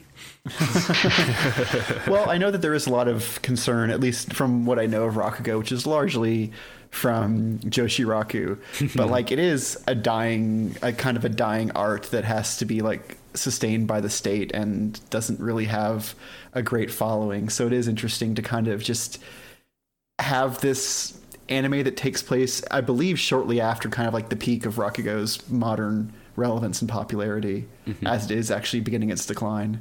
There's a lot of stuff I've been reading about like that in Japan lately, like not just performance arts, but also like things that are, specific to a tiny region of Japan that like produces some sort of specific art or whatever, but because the, small town life is dying, all that stuff is going away. Yeah. It's kind of sad. Yeah. Rakugo's probably not in that much danger because there will always be someone, and it's a lot easier to share, But I think in a weird way, he like it's actually the sort of version of it has developed online now. Like, I don't know if any of you know, there was like a guy called ProseAD who was like does like skits, and he plays all the characters in them. And like Rakugo is really similar because you'll have one man playing all the characters within the story he's telling. And like, I think there's maybe a future for it in online, but in a very strange, distorted manner. So on TikTok, you mean? Yeah, TikTok Rakugo. What's the new one? Byte? Who Yeah. knows? But I think like the reason that this anime is he just blew me off my feet the first time I saw it was just the sheer range of expression they managed to put in the central storyteller's face. Like, he just has these brilliant faces where he's just like grinning wickedly and looking quizzically, and like this utterly different character within the same recognizable person. And it's like, yeah, that's just in a genre where sometimes it's okay, I can determine which character is which by who has a different hairstyle. For the same person to have all this range with him in, it's just amazing, and I absolutely love it. it's a show where like they put enough detail into the performance of the character that like the moments where they're actually sitting on stage performing Rakugo are far more dramatic than a lot of, I don't know, battle shonen fights. And you can like, they animate the sweat dripping off of somebody's face as he's like trying to fight against his nerves and tell the story properly and all that. And it's really good. It's a really good show. Yeah, no, completely agree. Cool. Well, we have a run of single picks. All these were people's number 2. So starting out with 9 points, Andy, tell us about Non-Non-Byorei. Cheating. It's my favorite anime ever. I No, absolutely it's not. adore It's it. literally not. It's your number 2. You picked number 2. I adore Non-Non-Byorei. I've said this before on previous podcasts. I think it's one of my favorite animes, and I just love relaxing and watching and sitting back and being completely immersed in the sort of peaceful countryside that is in Non-Non-Byorei. And in my rewatch, just reminded me how much I fucking love that show. I really, really, really love it, and I don't really have much more to say on it.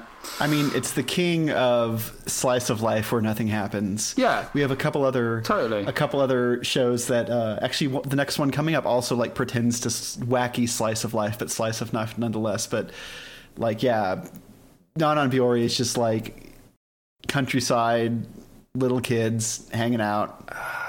And even like the second season just like doubles back and it's the same timeline. It's not even, it refuses to progress. It just repeat, and I think it's great. I think it's really something quite beautiful in that. I don't know. I understand why it's not everyone's cup of tea. That's fine. But for me, I was more than happy just to bask in it for another season. Just the same characters that you know and love, and they don't grow up, and they just do nothing for another season. I think it's great. I have no problem with people doing nothing as long as there's something there. Also, like, the background animations are stunning. The visual, the animations that they have when there is animation, and there is actually a lot of animation in the series, is great. Like, you talk about some of the sort of weirder jokes that are in K-On! And like that slapping that hand on the belly. Yes, my most quoted joke from K-On! Like, that joke is also in Non-Non-Byorei, which I forgot. So it's it's a show that has, it's just very, very well crafted in its sort of slice of life anime genre, and I think there's something quite beautiful to it. It's really not worried also just to sit you and just immerse you in like the beautiful art design and the color design, which they've spent an inordinate amount of time doing. Superb. Cool. Well, speaking of light comedy shows, Jeff, tell us about Nichijou. Yep. Nichijou. I don't know if I remade this list today, if it would be number 2 on my list. I was surprised, yes. But it would still definitely be in the top 10. It's a show that I watched for the first time all the way through a couple of years ago, but I have been watching it in drips and drabs for years and years and years and years, and it's almost like Looney Tunes for me. Like, I can watch any 5-minute chunk of Nichijou at any time and get as much joy from it as I got from the first time, which was a lot of joy and not like a weird backhanded compliment. I love the way that it flirts with experimentation. Like, there is a segment that's completely silent and just accompanied with classical music, which again that was what sort of locked in my Looney Tunes comparison, where like the highs of that show are just so incredible. I love the flat style. I love the care and attention that KyoAni gave it, and it's such a delightful show. Like, the only time it gets kind of tiresome is when they go way overboard with the one girl blowing up her tsundere crush with like weird otaku like military weaponry. But other than that, like, the whole show is just hits on all cylinders like the whole time. I will probably watch a bunch of clips after we're finished recording here, just because it's on my mind now again. I just think, if anything, my only problem with Nichijou is that I think there's a lot of untranslatable puns that a lot of the episodes hinge on, like the little interstitial bits that I think don't really work when they've been not well translated or not translated at all. Some of them just don't work. But that's the only problem I have with that show. You should never watch Sayonara Zetsubo Sensei, because you're going to hate that one. Which one, sorry? Zetsubo. Oh, yeah. Yeah, I haven't watched it, but that's not the reason why. It's just like, I don't know. I just found that if I think what is funnier, I thought that High Schools of Daily Life of High School Boys is funnier, but it's a completely different show. Interesting. Daily Life of High School Boys is a lot more grounded. I actually had this conversation with a friend very recently. So. Oh, really? What was it that you were saying? Daily Lives of High School Boys is a lot more grounded in reality, and Nichijou's wacky and out there and does a lot of crazy things that you would not see in real life, like a principal fighting a fucking deer. Daily Lives of High School Boys is about boys who are like, my sister has some underwear, let's put it on and see what happens. Yeah. It is fun. That is funny, though. To me, that is a funnier scene than the... Sure, then that's why, but you clearly like more grounded stuff, like non-Biori. In this case, anyway. And that's probably also why you like non-Biori. Yeah, you like stuff that is nothing, and I didn't. That sounded like an insult. Yeah, I'll say too. It wasn't meant to be. You anyway. like stupid garbage shit. But, well, I mean, I'm not disagreeing with you. Yeah, I'm not going to say that I was wrong when I said that, but I will say that wasn't what I meant to say. You didn't mean it to be mean. And, okay, this is the best transition. Speaking of stupid garbage shit, John, let's talk about Space Dandy. Okay. A dandy who is in space. Yeah. Oh, wow, that was... Okay. It's a good one. It's comedy in space. So this is definitely one of the ones that's like more outlandish because they like die in a few episodes or become zombies or they die. Well, they die every episode for the first 3, don't they? Mm-hmm. They die a lot. Yeah. I don't know about every episode, but there's 2 seasons and they die a lot, and the story resets constantly, and sometimes they don't even reference previous stories. The whole idea is that it's an anthology series. It's just about this crew of 3 or 4 people if you include the boobies lady. From I think that's the name of the restaurant is just Boobies. Yeah. It's like Space Hooters. Yeah. Anyway, the lady from there sometimes shows up also separate from the restaurant. Sometimes in the restaurant. Doesn't matter. Every episode's a reset. Every episode is different director, different animators. Sometimes Yuasa does an episode, and ironically, one of my least favorite episodes probably. It looks great, but just story-wise, it was not the strongest. Is that the one with the planets with the holes in it? Was that the one? Yes. Yes. Yeah. But yeah, I mean, the characters are fucking idiots, and one entire episode is about them trying to find the best bowl of ramen, and so they go through this. They go through a wormhole that leads to a black hole that leads to a planet where this dude is just running a stall by himself and nobody else is around, and they get the ramen, and then it's weird. It's a fucking weird show. And then there's an episode where they just they just get transported back to like modern day, and it's really dull. Isn't that a weird one? I don't remember that one. It's been a while, though. Obviously, I haven't watched it since it aired. There's one where, they turn into zombies, like Ben said. There's one where they have a fucking dance contest, and that might be my favorite episode.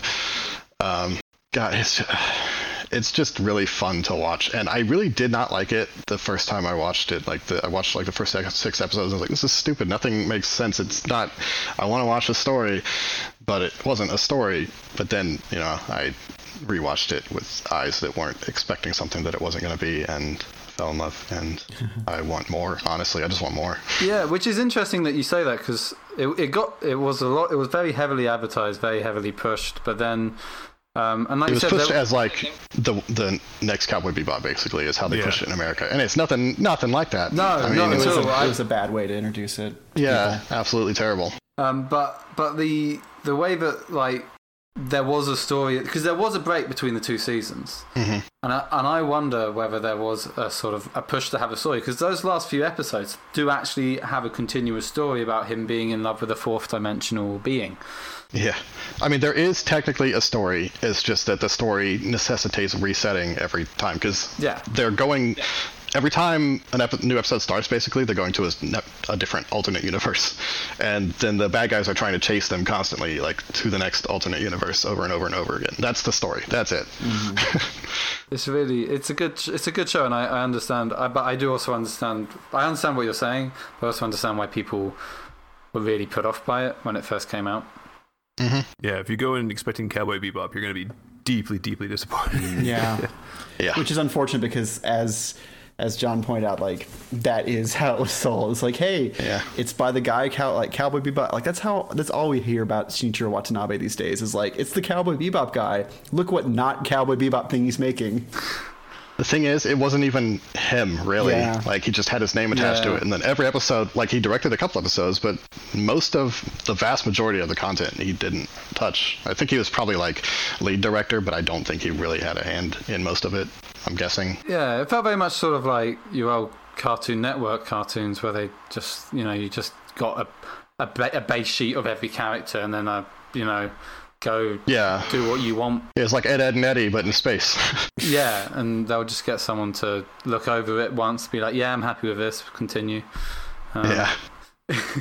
But they did, they had real talent behind, some of the episodes. I said, there's a Yuasa episode, and it looks great. It's just, like I said, it's not my favorite story plot episode. Yeah, I don't know. It's good. Everybody.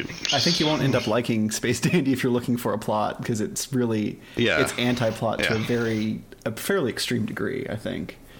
Yeah, very true. Cool. Okay, we have our first number 1 on Andy's list with 10 points. His number 1, only person who voted for it was Tatami Galaxy. Speaking of Yuasa. Yeah. Was also on my short list.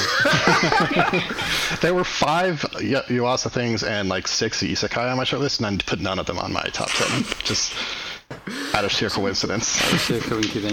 Yeah, I looking back over the 10 years, I just saw, Tatami Galaxy and The Night is Short, so Walk on Girl is sort of 2 things that are in the same universe, but Tatami Galaxy is sort of the thing before, and I really loved it. It really, personally, it was one of the first thing I had with Mids, who insanely we met and then got married in 10 years, which is weird to think about, but yeah, so I have that sort of emotional connection to the show, as sort of one of the first things I really loved and one of the first things that Mids gave me as a gift, but also just as the show tonally, the Groundhog Day thing, the way that it changes, messes with that format, the weird joke that happens every episode where the fortune teller increases her prices by 1,000 yen. I really like it, and at the end of the day, it's a show about a kid in high school not knowing, in university, not knowing what to do.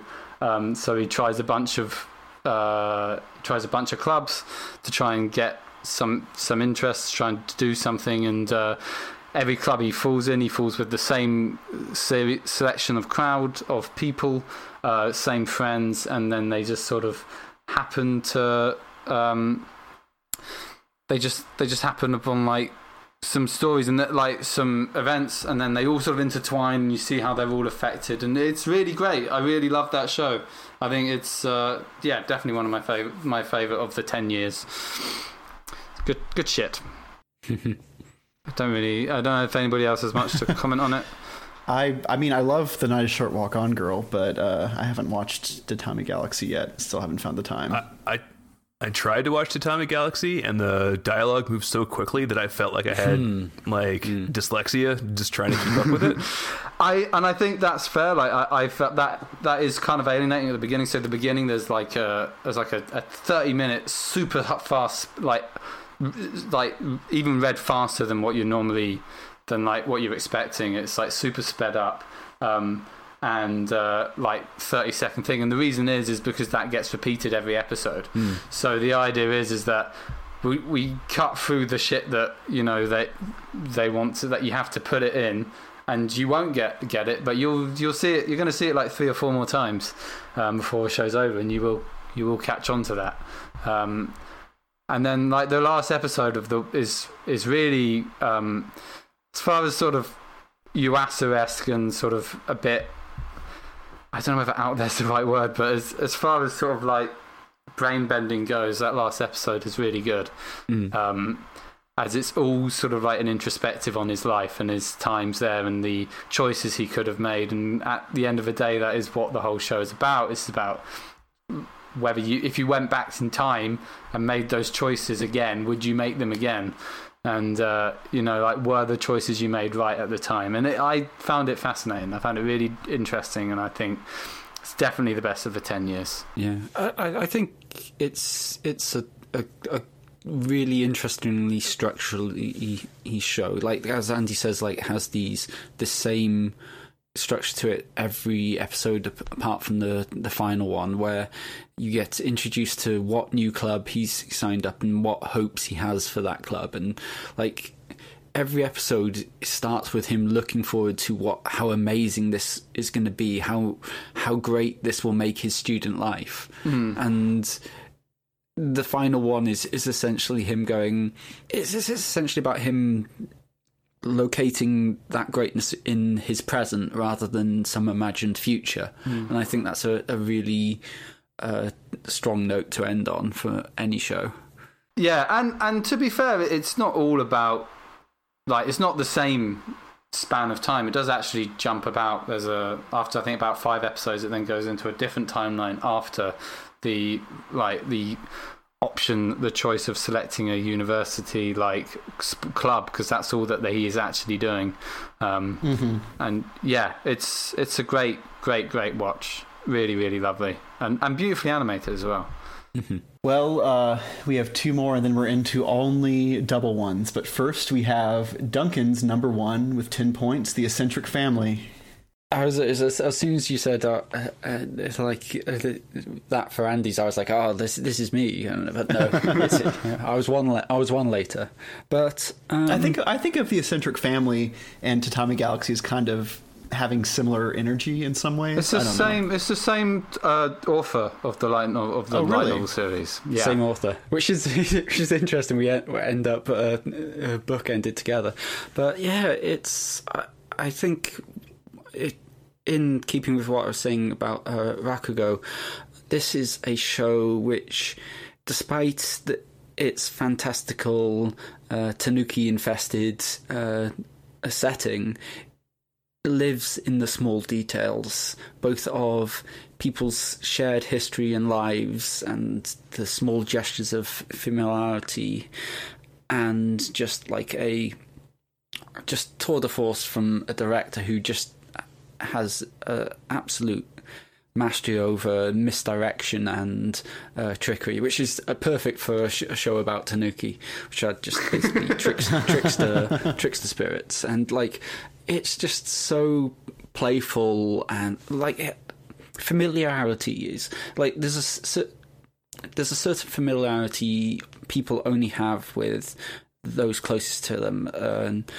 I think no show I can think of captures that the way 2 people can have a back and forth and play with each other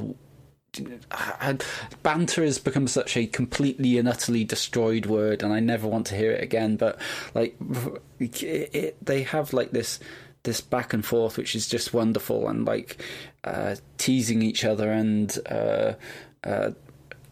bringing up things which hurt, and which are like terrible events in their history, and yet are still things which they joke about and find sort of certain gallows humour in. And like, it's got my sort of number one star-crossed lovers in anime in Benton and Yasaburo, which is like interesting because it's actually it breaks that trope of the first girl. Like the woman he ends up with at the end of 2 seasons is not the one we spent all this time focusing on. It's the one who made him into a tsundere, which is a wonderful little reveal. Which is, all along we think there's this girl who hasn't been showing herself to him, who's been hiding in plain sight and never showing herself to Yasaburo, and we assume it's because she's painfully shy. But it turns out the reason that she's been hiding is because when she does show herself to Yasaburo, he loses his transformation and reverts to this tiny, slightly shocked-looking rodent, and it's just like this wonderful little subversion that we've had all running along these assumptions about what this character is, and we should have seen it, but like, there it is. It's fits its title perfectly. Yeah, I'm very fond of it. I think that I don't have the same like relentless appetite for magical realism that you clearly do with so many of your choices on this list. Yeah, I think that'll come up in my second choice as well at some point. Yes, I'm afraid so. Well, not afraid. I'm pleased to say so.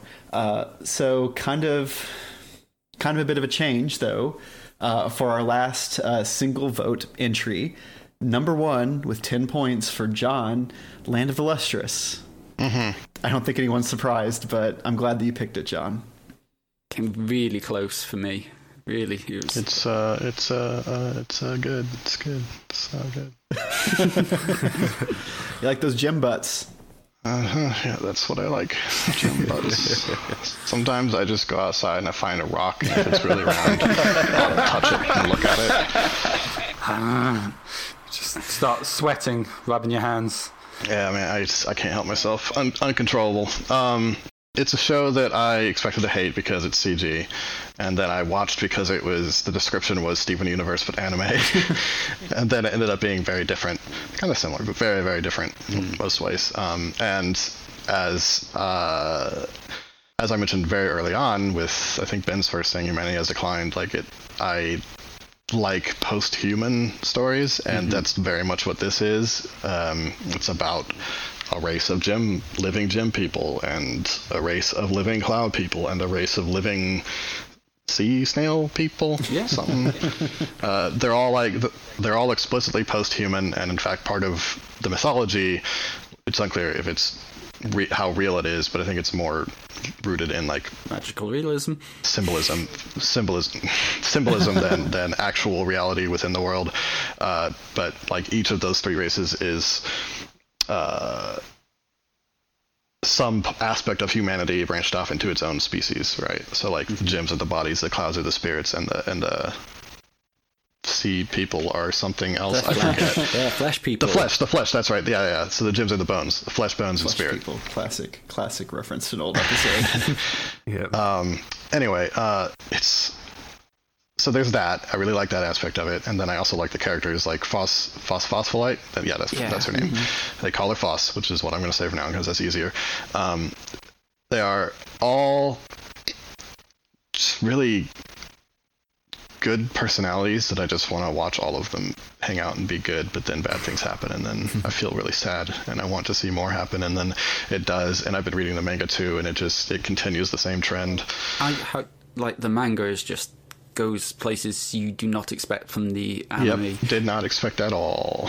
But that's really good, and I hope that they one day... It's impressive, yeah. I hope they one day adapt more of it. And like I mentioned early on, like, it is CG, and I have a huge hate boner for CG in anime, which may or may not be a surprise to anybody here. But Land of the Lustrous looks really good. I think it takes advantage of the fact that it's CG in ways that other CG anime do not.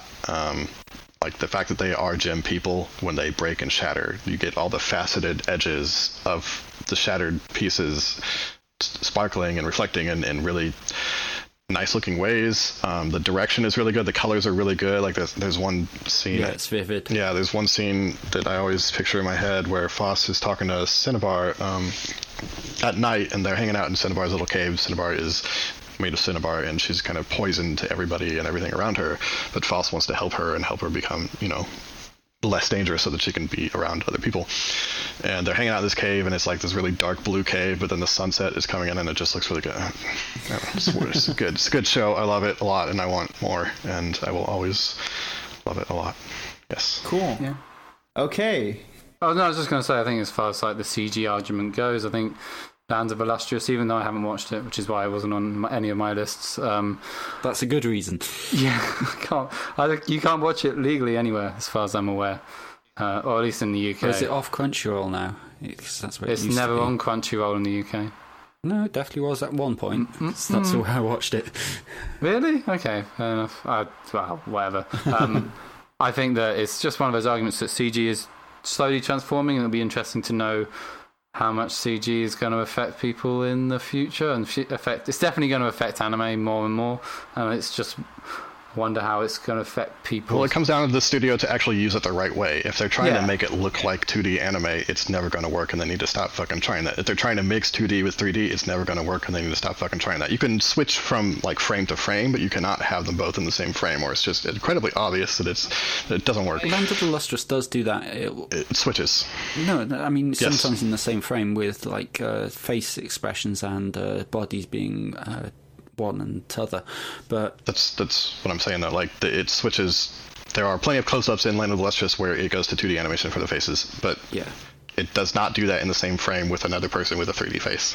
Yeah, not like it's not like Tiger and Bunny where it's just like 3D animations with no face, and then they hand draw the faces on afterwards. If you remember that. But I was also just going to say, like, I watched Child of the Waves. Which wasn't very good, but the CG and 2D animation combined was beautiful, and I didn't even notice. Like, you really have to pick it out that there's 3D involved. But it's possible, but you have a history of thinking CG looks okay when I think it looks absolutely disgusting. So, I would say this, the film's not good. Children of the Waves is not a good film, but the animation is fantastic, and but it takes a lot of work. Like, that was clearly a very expensive few scenes where she's like running towards the camera and shit's going crazy behind her. Like, that's a expensive ass scene to draw and animate, but that's a few and far between of every other Garbo. Anybody know the name of the studio that does Land of the Lustrous off the top of their head? Studio Orange, maybe? I think it's Studio Orange. Yeah, okay. So they also did Beastars last season, and I only watched a few episodes of that, but that one actually looks really good too. And it's not gym people; it's organic animal people, and which is a shock. And I didn't like the PVs that I saw, but once I got into the show and was able to see scene to scene, and like it's a really good looking show, and I will one day finish it, but it's fucking Netflix. It's in Netflix hell, so it's coming out soon. It's coming out March. Oh yeah, I'm sure. Yeah, fucking soon. 3 months after it aired. Hoo-ha, love it, Netflix. Gotta love it. My assumption with Land of the Lustrous was always that it was the perfect use case for CG. Yeah, me too. But Beastars looks really good. They pull it off. And I think a lot of it is to do with their framing and the way they use lighting to their advantage. Because I think, honestly, that's probably, the more I think about it, the thing that sucks about the way most people use CG in anime is they don't use the thing, like 3D lighting is the thing that CG can most take advantage of, and they don't. They just try to make it look like 2D anime, UFO Table are also a great example of people who do 2D and CG. the people who did the Fate series as well as Demon Slayer. Absolutely extraordinary battle scenes in both of them, which incorporate. Demon Slayer did have had a couple really cool scenes, like that. But anyway, we're going way off topic. Yeah. CG can look good. Most of the time, it looks like garbage. Keep it looking better, please. Anyway, that's all. Cool. So now into our multi-pick string. The last 8 are all going to be at least 2 people voted for these. At one point, even 4 people voted for a number 1. But at number 8, with 11 votes, 10 from me and 1 from Duncan, is The Tale of Princess Kaguya. And y'all are fired. You're not allowed to come back on this podcast. It was fine. Fine. You know I didn't like it. We talked about it at the time. I thought it was okay. No, you're fine, John. It's okay. Oh, you're fine. But me, on the other hand, I gotta... Yeah, fuck you. I mean, no, let me go ahead and do my quick spiel, because I don't even know what I should even say about The Tale of Princess Kaguya. It's the story of a magical girl born from a bamboo shoot, but it's a story about the bittersweetness of life. It's about how growing up means leaving things behind, and how in the end we are left with nothing. And it's also a story about the singular beauty of existence, how the world is full of pain and fear and longing, and how we still choose to live in it because we have others to share it with. It's a movie by Isao Takahata, one of the greatest anime directors ever to have lived, and his work with the storied Studio Ghibli produces what is honestly, to me at least, the perfect fusion of visual style, storytelling, musical score, vocal performance. I cry every time I watch this movie, and I had already just said that I don't value particularly high that I when I cry at stuff, but no, I don't know how to recommend this movie if you don't get it. So I love it. I think it's wonderful. It's beautiful. No, it is an outstanding one. I really struggled with it not being higher in my list. I think it's just I wonder if it's so technically accomplished that my wonder at that my just jaw-dropping, wow, you've done this so well, just it means I can't get past that to the emotion sometimes. It's just an astonishing film. It's and this is something which also occurs in other choices in my thing. It's art style concentration. It's 100% on expression over perfection, on grafting this art which is produced by humans and grounding. Every mark we see on screen is a mark which has been produced by someone, and this feeling that they are expressing their feelings about the story and the work and the scene through what they are putting out there, and that this is a work of humans about being human and being imperfect, and about how that the desire to be perfect is counterproductive. And I think that perfect, that imperfect perfectness is what makes it such a great film, that you have this complete synergy between art style and its essence of its theme. Yeah, it's good. Like film. Yeah. It's very good. I think it was entertaining when it came out for everyone who thought that Studio Ghibli was just Miyazaki making his weird eco parables, to have this work by the guy who did the movie about tanukis and their big ball sacks rampaging to taking what is some consider one of the oldest sci-fi stories told by humanity, and making it a movie about the pain of parenthood. And I'll be talking about this with another choice later, but even with this, just the scene where the celestial beings come to take her away and the contrast between the immense tragedy of the scene and the happy, carefree music. I am at a loss for words, which should say something to anyone who's been listening to this podcast for as long as we've been doing it. No, I adore The Tale of Princess Kaguya. I mean, it's good shit. No one wants to die, but that's a great last work for Isao Takahata to have. Is this this sprawling, just magisterial thing. And it took him ages to do it, right? Yeah, it was a long time. I think it was like 7 years or something, or not quite that much, but close. Yeah, and just look, the idea of working on anything for 7 years, like it's insane. Like a movie that it boggles the mind. But and you know what? It pays off. Like it's an incredible movie, and really worth a watch. If anyone listening has not watched it yet, what are you doing? Anyway, moving on. I suppose so. It's going to be a bit of a come down because the next one, Andy, you scored it number 5. John, it was your number 3, and it's Hunter or Hunter Cross Hunter or Hunter X Hunter. Hunter is or how Hunter you say Hunter it. Ships Hunter. I call it Hunter X Hunter. You can Hunter X Hunter's how I guess or because sometimes it's HXH. It's just all it is. It's like I call it Hunter times Hunter. Hunter Squared. Hunter Squared, please. Right, that's it. We're done. And that's why I voted so high. Wow, Hunter x Hunter is it's one of the best shonens out there, I think. Even though it's still ongoing, even though it will never be finished. It'll never be finished. It'll never but be finished. The anime finishes enough, it is good because it is the only battle shonen that I can think of that has consequences that they actually stick to so far, at least. I mean, other currently running ones have sort of done that, but like they're still going, so who fucking knows? Hunter x Hunter.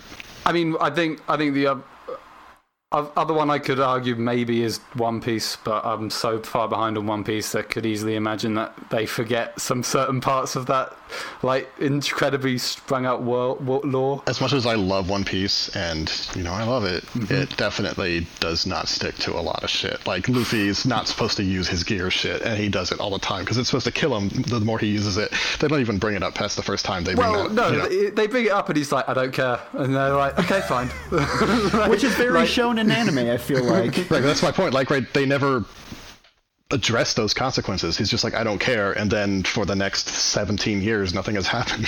Oh wow, has it progressed that long? I don't know. Like, yeah, maybe. I don't know, 17, but it's been a long time. Yeah. But, I mean, how long is it in the world? I don't know. I think it's been about 5, maybe. But anyway. Well, there was a time skip, right? So that was 3 before years. That is less about One Piece, more about Hunter x Hunter. Yeah. Right. Yeah. Or not. Or talk about what I want to talk about. Jeez. Anyway, Hunter x Hunter's good.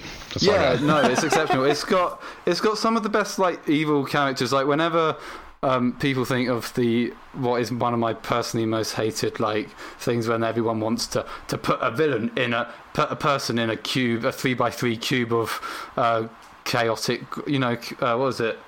Chaotic, neutral, evil, lawful, evil, like all that kind of shit. Like my favorite D&D alignment chart. That's it, D&D alignment chart.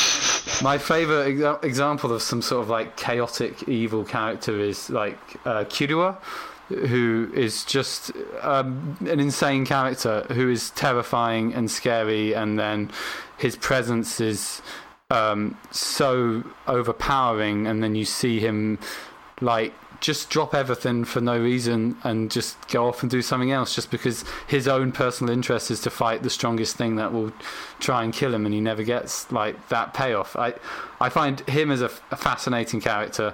I find then you just got like a cast of really well drawn, well realized, well cared for characters and crew that just they go off and do their own things after a while. Like you have your main 3 of like Gon Freaks, Doctor Guy, who I can't remember his name of now, and Killua and Leorio, thank you, and Kurapika.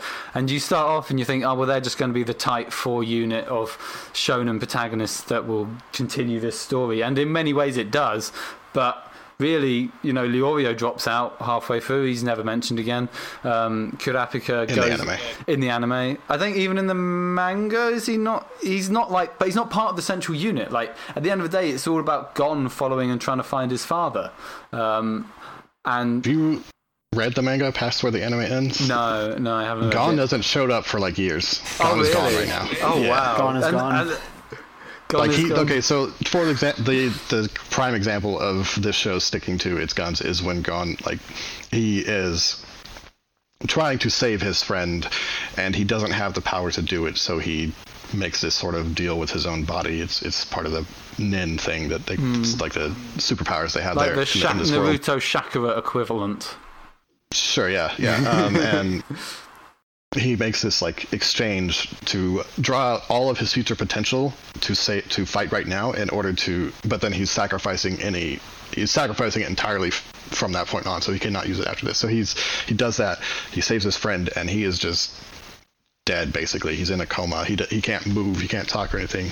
His friend Killua saves him from that, at least, by using superpowered, like, wish-granting demon sister, which it's better than it sounds, I promise. I was going to say, that's quite a combination of words. Yeah, and it's all accurate, though.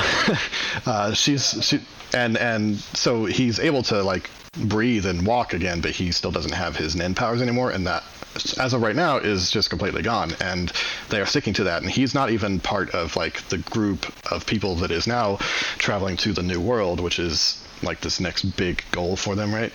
Yeah, which was sort of the big reveal at the end of the first season, which was like, you've been here for like 300, 200 episodes, and actually there's even bigger worlds to explore, and you're like... Right, and so in the manga right now, Killua's not there, Gon's not there. It's just Kurapika is like the main character for this current arc, which has been going for a long, long time, because the dude does not write a lot. Nope. And also Leorio is on the ship with them. He's not currently like a focus, but he's definitely there and will play a part. Anyway, it goes all over the fucking place. It sticks to its guns. It is brutal, and although it at first appears to be sort of like this just happy-go-lucky battle shonen explore the world thing, it quickly becomes clear that it's a lot more than that. And the best part, or one of the best part for me, is that I'm a big Dragon Ball fan, as everyone knows. I acknowledge that Dragon Ball is very much Dragon Ball, and there's not much saving it from being Dragon Ball. But Gon is kind of like, he is Goku, but taken to the extreme and taken to the natural, like, conclusion of what Goku is. Goku's sort of this, I always want to fight the stronger guys and just have fun. Gon is like that, except he's an actual sociopath about it. Whereas they always walk back Goku's sort of... Goku will do stupid shit to have better fights, right? Mm-hmm. Gon... But there's never any, like, consequences for that. It always just works out in the end, because they have Dragon Balls. They can revive anybody. I was going to say that. Okay, yeah. It's Dragon Balls, dude. but in Hunter x Hunter, they do not have Dragon Balls. So when Gon starts doing this shit, like, it has consequences. And he is kind of a sociopath who only lives... I wouldn't say sociopath. He only lives for himself and his friends. He does not care about anyone else. He will wipe out anyone who gets in his way, who he doesn't like or care about. And it's weird, because he's just this fucking kid. But he's super strong until he's not anymore. Anyway, that's good. Yep, I rambled a lot there. I love it, and I want more of it. And also, just like going back then to like everyone's convictions and the reasons, even the evil people, like you read the Chimera Ant arc, and even then you're just like... you can sort of, I guess, like you get a deeper insight into what they consider the evil group of sort of ant mutations that have now killed a bunch of people and grown to like have human feelings and stuff. And you really get into that. It's not just like one-sided fight. You get into the other people's fights, you get into their emotions and feelings, and while some of them are just like, I just need to protect the ant nest because that's what I've been told to do, a lot of them do have like human feelings and human emotions. And a lot of evil people, you sort of see their point of view, and whilst you maybe don't agree with it, at least their views are sensible and logical in a way that you don't really get in shonen, I think. Mm-hmm. And all of that too, since you mentioned the Chimera arc, I have to say now that is my favorite arc in any battle shonen ever. It's exceptional. It is exceptional. It does a fantastic job of conveying the tension that is happening across the entire battlefield, not just with the few main characters versus a few bad guys. It's like 20 people versus 6 or 7. I don't remember the number of good guys, quote unquote. But number of hunters, yeah. Number of hunters, yeah, that'll work. It is so slow it feels so slow sometimes, but it is incredibly tense. Like one episode will take I don't know, till about like 30 seconds of a fight, but it does it in such this slow, methodical manner of explaining the moves of everybody and like why they're doing what they're doing and like how they got to this point. And it's sort of like this almost chess game sort of presentation, which makes sense because there's also like the Chimera Ant King has this obsession with this game called, I forget what it's called, it's some fictional game, but it's a lot like chess. It's a mix of shogi and drafts, and there's something like that. But he also has this very strategic mind about the way he does things. He is extremely strong. They end up beating him not by just overpowering him, but by poisoning him with a nuke, basically. It's exceptional, and then you just get like the occasional back histories of like that old guy who's got like the Buddha powers, and you're like, that's fucking like, it's just fucking awesome storytelling just from that perspective. It's a great shonen anime, and the only downside is that you want more of it, and there's none there because the fucker don't write no shit no more. I'd say another downside is maybe you don't appreciate what makes it special if you haven't watched a lot of other battle shonen, if that makes sense. Yeah. It subverts a lot of that shit. Like, it takes it and twists it upside down. Like, for example, like I said, Gon is Goku, but where his actions actually have consequences. But I do also feel it takes... I thought, as its detriment, I think it takes a while to get there. Like, you certainly have to do the Hunter exams is certainly a place where it sets out its shop, but it takes a while for you to get past the Hunter exam, and even then you have the battle tower arc. I think that's true. I think the Great Island is where it really starts becoming clear what it is. But yeah. I think it's a bit later actually. I think it's the auction arc. Was that the one? I can't remember what that one's called. Your Canoe City, yeah. Yeah. Anyway, great. Beautiful. We'll stop talking about Hunter x Hunter now. Sounds like y'all want to have a Hunter x Hunter podcast. I'm not rewatching it. If they ever make more. I guess it's fair. Yeah. All right. Well, speaking of having in-between episodes dedicated to something, with 13 points, 3 from me and 10 from Jeff, is the Monogatari series. That was on my short list.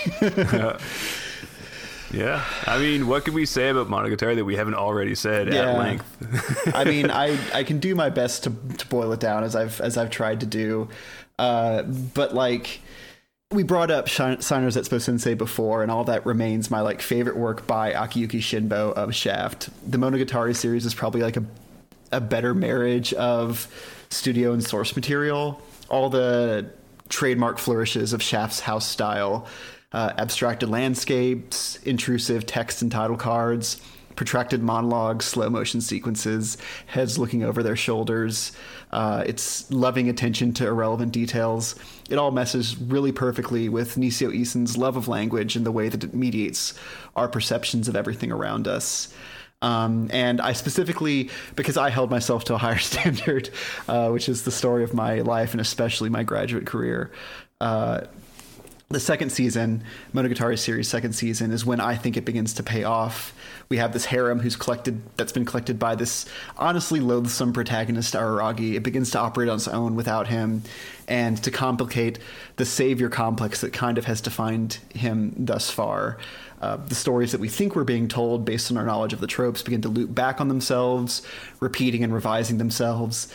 And the finale is the height of the series' appeal, in my opinion, where Araragi just doesn't get to show up, and it's about a former antagonist kind of being a figurative Scheherazade leading one of Araragi's former love interests through her own 1001 Nights. As we said many, many times in the in-between, this isn't exactly an anime that you can go around recommending to people, but I've enjoyed every time I've watched it, and I think it's endlessly interesting and creepy. So that is what I think about that. Yeah, if for me, my number one criteria for how high up I put a show, for the most part, is how much I think about it when I'm not watching it. And this was a show that just it compelled me to watch and rewatch. Over the course of the year, I watched the whole thing 2, maybe 3 times, and I can't think of anything else anywhere that's compelled me to that same degree. And I will endlessly resent it for being as good as it is because I can't tell anybody else to watch it. Well, you can't. I mean, you can do it, but you have to like vamp about how bad it is, and then if they like get through that weird kind of reverse hazing, then they're allowed to watch it. But you can't vamp so far that you can say like, oh, if they just removed it, it would be perfect, because then it would be lesser, and I can't explain why. Yeah, it's it's creepy and awkward for a reason. Yep. Okay, so moving on to our first threefer. Andy, Jeff, and John all voted for Mob Psycho 100. Yeah, I thought this would come up. Yeah. I mean, the longer it takes, the more you're certain that your things are going to come up. That is how a list works. I thought I was done with my list. I was going to put in One Punch Man. Sorry, I was going to put in One Punch Man, but I was talking to Mids about it, and she was like, "But One Punch Man doesn't really, like, the manga isn't made better by the anime. It just serves it the same." Which is not the case of Mob. Mob is beautiful throughout. Both seasons tell an absolutely gorgeous story of a coming-of-age sort of nervous guy trying to find his way, who's got psychic powers. He doesn't want to use them, and then he finds a club and finds friends, and they're not the friends he wanted. But they're the friends he's got, and he loves them. And then he has to fight people with different powers and different perspectives on the world, but ultimately his view, he kind of wins through with his views and with his feelings, not necessarily with his overarching stupendous power. And it is both a visual delight to watch, hilarious, and it's got some real heart to it that I think was lacking from One Punch Man, and I just think is really sticks with you. I really love Mob Psycho, both season 1 and season 2, and there's some of the best anime this year, this decade, and it fucking deserves to be at number 2, I guess. Is it number 2? No, on the list. It's number 5. It deserves to be top 5. That is for fucking certain. So yeah, I don't know if anybody else has anything else to say on that. All that's fine and dandy, but the reason that I put it in my top 3 when Ben forced me to pick at least those is just because it looks so good.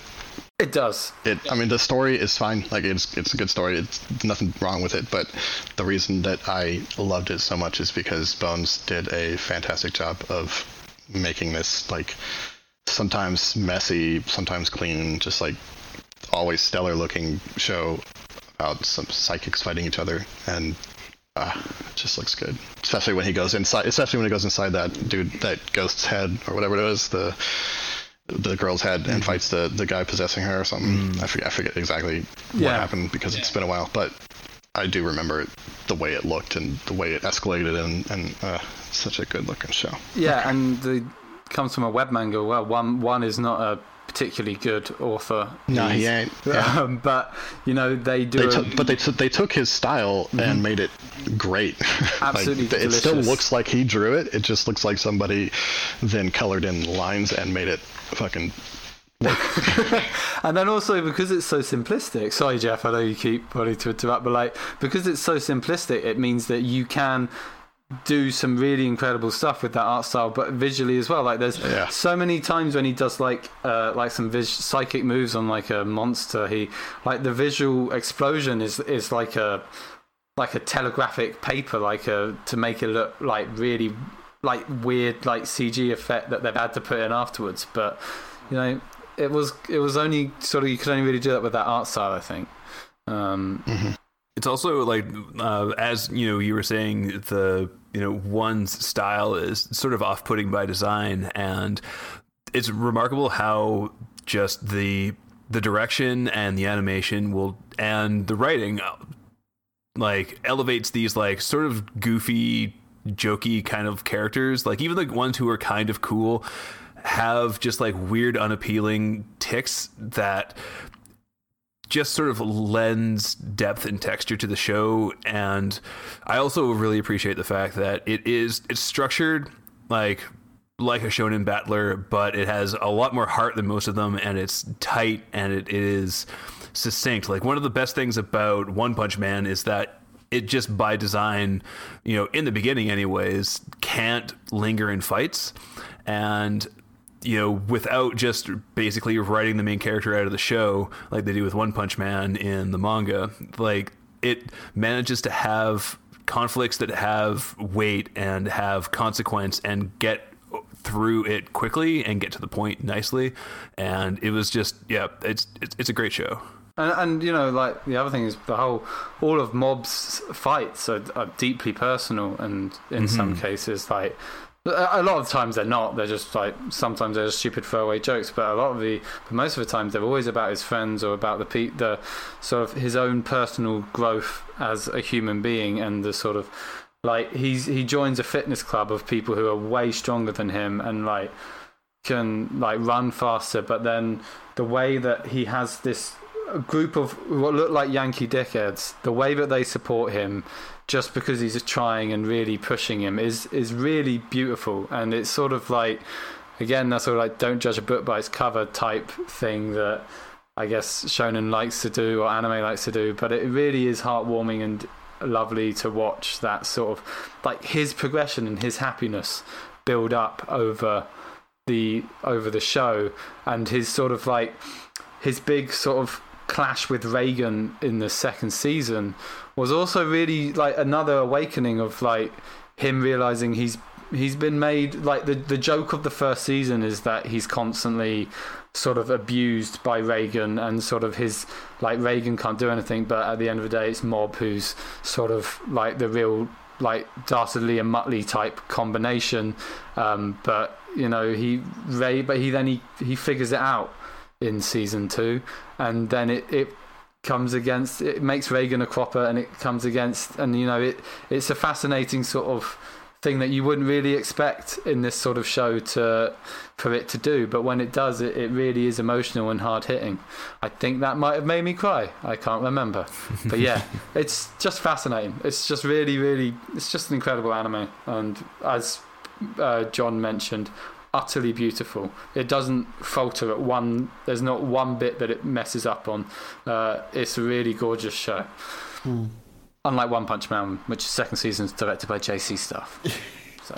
JC Staff can occasionally do good shows. Not always, though. No, they can't. No, they just get good shows. The animation's still garbage. Like Konosuba is a good show, but the animation's like Kemono Friends. Kemono Friends, not JC Stuff. No, but it's got garbage animation. Yeah, but it is garbage. It has got garbage animation. Oh, and the other one is Food Wars. That's the other JC Stuff one that doesn't deserve. That you love. I love, but it's bad. The animation's terrible, and every time I watch it, I'm like, God, the animation's bad. Right, moving on. Well, speaking of bad animation, or rather the challenges that studios go through to make animation... Why would you lead into this with that? I don't understand. Speaking of that... Go on. Shirobako. It's only 4? Was Andy gave it is our number 4. Andy put it as number 3. I put it as number 4. Number 3. So here we are at the total number 4. And the only reason it's not on mine is that I'm not finished watching it. Fair enough. It's not on mine because it wasn't on my short list. So, like, I feel like mediums really love to talk about themselves, especially, like, how many movies have we seen about making a movie? How many novels have we read about writing a novel? Anime has a grand tradition of making anime about anime, from Animation Runner Kuromi to Otaku no Video to, I guess, Bakuman, kind of. They make an anime in Bakuman, don't they? But Shirobako... I mean, an anime is made in Bakuman. Shirobako stands on its own, most of all because it's actually good. It's an exhaustive and unromantic look at the people who make anime and both how and why they do it. Mizushima Tsutomu, maybe the most underrated director currently working in anime, is able to do this precisely because he does give us an exhaustive and unromantic look. We have 4 women who all enter the industry in different capacities, although production assistant turned producer Miyamori is basically our protagonist. And we get to see how they each confront the many, many, many, many obstacles to making an anime, let alone a good anime. And not only is there just this voyeuristic pleasure in seeing an anime about making an anime, we get the pleasure of seeing it done in a deeply realistic, humanistic, character-centric way that's really hard to imagine a different series improving upon. Yeah, no, I was wondering if there was going to be more, but no I totally agree. No, I mean, just like it's just a fun show to watch because it definitely is someone who is deeply acquainted with the strengths and weaknesses of an industry, just making a show about like how it is to do the thing that he does. It's the perfect kind of procedural as far as I'm concerned. Yeah, and it does a like, you know, I'm chiming in here because I'm right in the middle of watching the show. Go for it. And it's got I'm a refugee from the games industry, and there is a certain sort of trauma bonding that goes on when you're in a production that's, you know, it's doing crunch, you're working hard, you have deadlines looming, and everybody is sort of focused on this one giant, seemingly impossible task. And what comes out the other end is not what you thought was going to be there in one shape or another, but it's still this unifying purpose that is hard to attain in other places. And, you know, in some ways I'm sad that I'm likely never going to be going back to that for lots of good reasons, you know, self-care included. But it's remarkable to see a show that captures that, you know, the simultaneous highs and lows of being involved in a project like that, surrounded by people who are simultaneously passionate and cynical and going through a lot of bullshit, and coming out the other end of it, you know, different, if not necessarily better. Yeah. No, I think it, and I mean, surely, Jeff, you've heard about how like Mizushima Tsutomu has said that like the really like awful faker guy is based on him when he first entered the industry, the PA who's lazy and does bad work. And so I think that there is like a nice sense of kind of guarded autobiography to it that really does let you feel like you're on the ground floor there. And there's a nice amount of self-criticism there of like, I could have this be how I wish the anime industry was, but here's how it actually is. And to let you know that I'm being serious, here's what a shithead I was when I was first starting out. And God, does he suck. He's like, in some episodes, he's honestly the villain just because he's the incompetent guy who's not pulling together with the rest of the team. Mm-hmm. Yeah. He's always the one who fucks up. And I think industries like this are full of people who think they are the Taro. And everybody else around them, you know, resents them, and they're not pulling their weight. And I mean, that's half the reason why people put in the hours they do on these kinds of projects, is that nobody wants to be the Taro, but everybody thinks they are. Yeah, everyone thinks they're the faker who's not really cutting it, but...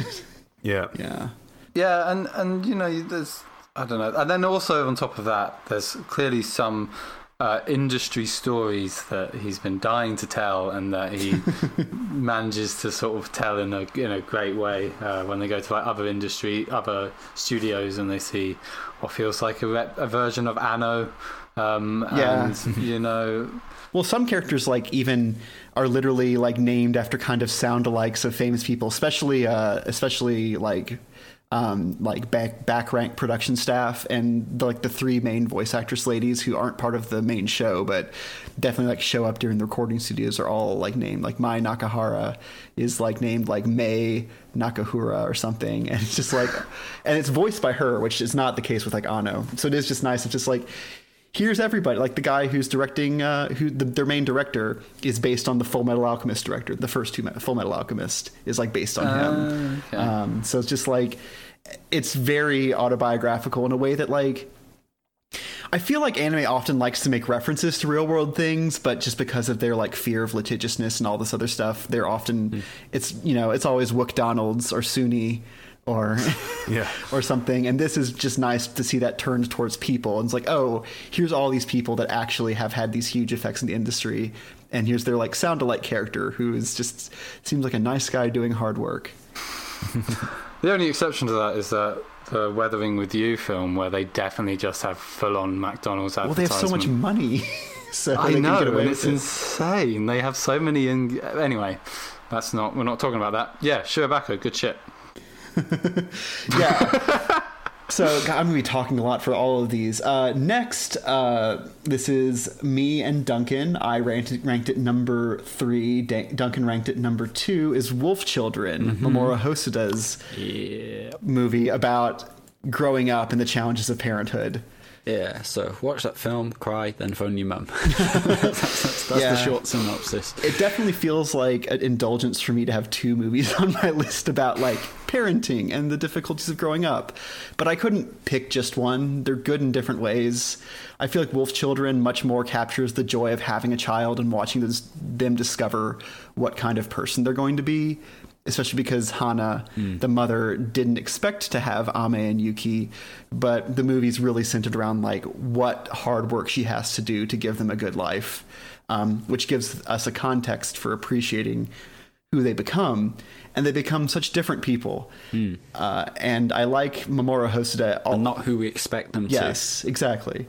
In Mamoru Hosoda, especially, all of his writing, like this with Mirai no Mirai and his other stuff, Summer Wars, is like almost maternal, motherly, and how it like refuses to pass judgment on like, oh, I like Ame more, I like Yuki more, I like my extroverted child, I like my introverted child, I like my mama's boy, I like my brave adventurer. It just kind of presents a world where like people grow up how they grow up, and you like the job of the parent is to kind of accept them and love them and accept that they are going on a path that you probably won't be able to follow the whole way through. And I treasure that, like I treasure this movie. Yeah. It's, as you say, it's probably what makes it outstanding is its storytelling, that it has such nuance and genuine care for its characters.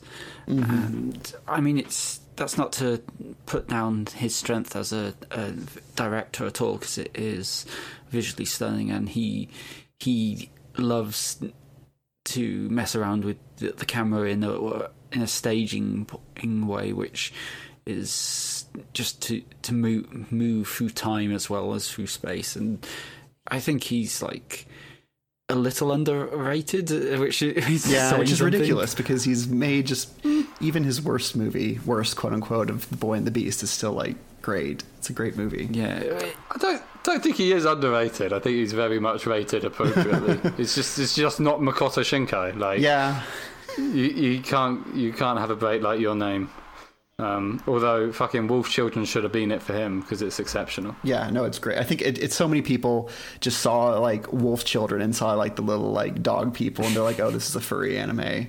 And that's it. That's the one chance they got. Maybe they should re-release it, because apparently with Beastars and Brand New Animal, 2020 is it's going to be like the year of the furry. It's the year of the horny animal anime. And you're also forgetting Summer Wars as well, yes, which is also incredible. I mean, I mentioned Summer Wars when I was talking about like watching your kids grow up. Summer Wars is more about like.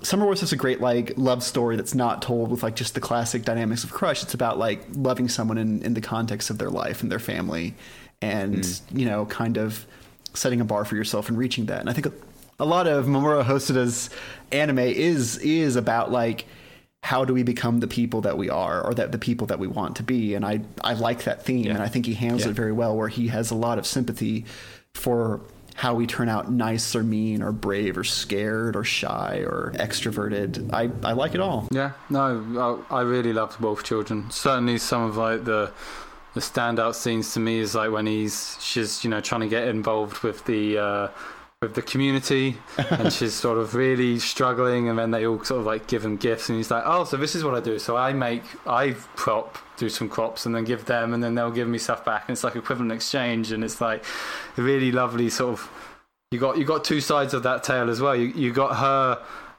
sort of raising two wolf children, and then you've also got her sort of ingratiating herself in a society that is completely alien to her. Yeah. It's fantastic. Getting the classic cranky old man who like finally comes over and is like, you fucked up all your potato planting. And that's a beautiful scene. Like, that's gorgeous. I love that bit. It's so lovely, so well like told, and such like such a well paced and well written. Right. Well observed too. Like, just it feels like people. We all probably have grown up under some version of that kind of like tough, absent father love to some extent or another. Yeah, and then also like my favourite scene is definitely when they're running through the snow, like the kids are running through the snow. I think and they're like morphing from like adult, from child to wolf and back again. Like A lot of animators just will cut away when a thing transforms, but Makoto Shinkai is really interested to know, like, how would an arm become a foot, then turn into, then like him come on his all fours, then sort of like arch his back to become more wolf-like. Do you mean Mamoru Hosoda? I did. What did I say? Did I say Makoto Shinkai? Yes. You've incepted yourself. But yeah, like those small details in that shot is absolutely fascinating. I really love it when they go the extra mile to really show that stuff. One thing which stands out about that sequence for me is how they end it. Like, it could just be this sequence about pure unalloyed joy, like these wolves running through the snow and like skidding and cavorting. Soaring, triumphant music. Yeah, but what it ends with is everything going quiet and someone going out of sight of their parent, and this kid who's not as competent as he thinks he is, and who falls into a river, and like this sort of manifestation of like every parent's worst nightmare. Like, where's my kid gone? What's happened to them? And like this kid just overreaching with just that invincibleness that every kid thinks they have, and him just I also like the fact that there's still that law where you can't stay in wolf form for more than 4 hours, otherwise you're stuck there forever, just like in Animorphs. That's not true. That's fucking not true. I'm just bullshitting. I just wanted to be good Animorphs. Anyway, moving on. Well, I don't know if I can make a good speaking of quadruped mammalian predators, with 3 people voting, me at number 2, Duncan at number 9, and Jeff at number 4, is March Comes In Like a Lion. That was on my short list. Yeah, this is why Chihaya Furu is not on my list. Is that this is why Monogatari's not on my list. Yes, we all had to make hard choices, but now it's time to talk about March Comes In Like a Lion. Yep. I wrote this up when I first was watching the show, and I did like a anime that I love that I watched in 2017. But it's really remarkable how, given how much I had problems with Honey and Clover, that I could fall in love with a manga by the same author. March Comes In Like a Lion is simply too good to write off, I feel like. It's an anime about the challenges that we overcome in order to grow, told through the person of a shogi prodigy named Rei, who's caught between all these different families, his adoptive family, his family of these 3 girls who are making it on their own, the family that is the shogi community. He starts the anime at the bottom of a deep pit of depression, and the joy of watching him slowly, incrementally, nigh imperceptibly change his behavior and begin to crawl out of it as a person is just wonderful. Hope, trust, and determination fuel his growth to a fully formed person who has something to offer the world. This is what this show does for almost every one of its named characters. We watch them face their triumphs and their tragedies. We find their own inner life. And the show constantly asks how people came to be how they are in often obsessive detail, and whether how they are is who they should be.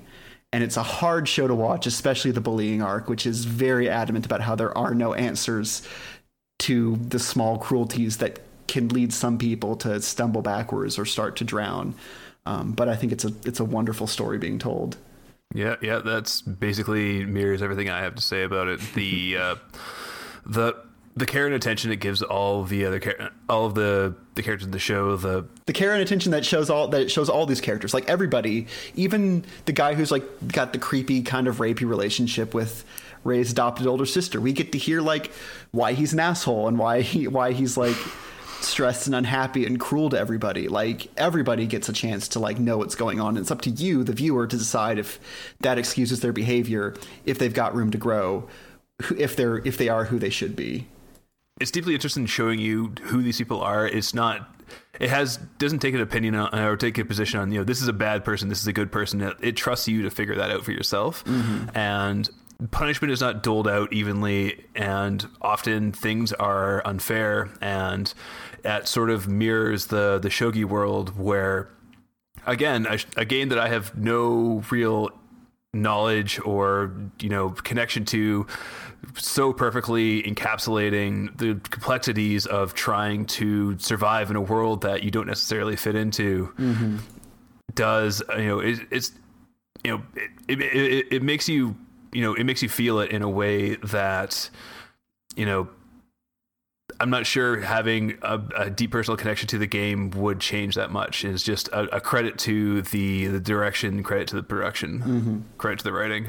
I think I comparing it to Chihaya Faru, I think it explains shogi far less in terms of the moves and the tactics. It tells us about the people and how their styles are manifestations of their personalities. Like I couldn't tell you much about how to play shogi in the same way I could, for instance, say I'm beginning to understand Karate. Which is funny because there are whole interludes where they explain the literal rules of shogi to you. Yeah, I know. But they're not really reinforced, are they? Like, you don't ever see, they're just brought up because it's like, hey, this is a fun little like animation and shows one of the other characters sort of like more softer and sweeter sides. But again, you don't really see that person grow through shogi. It's just brought up once and then never really referenced again.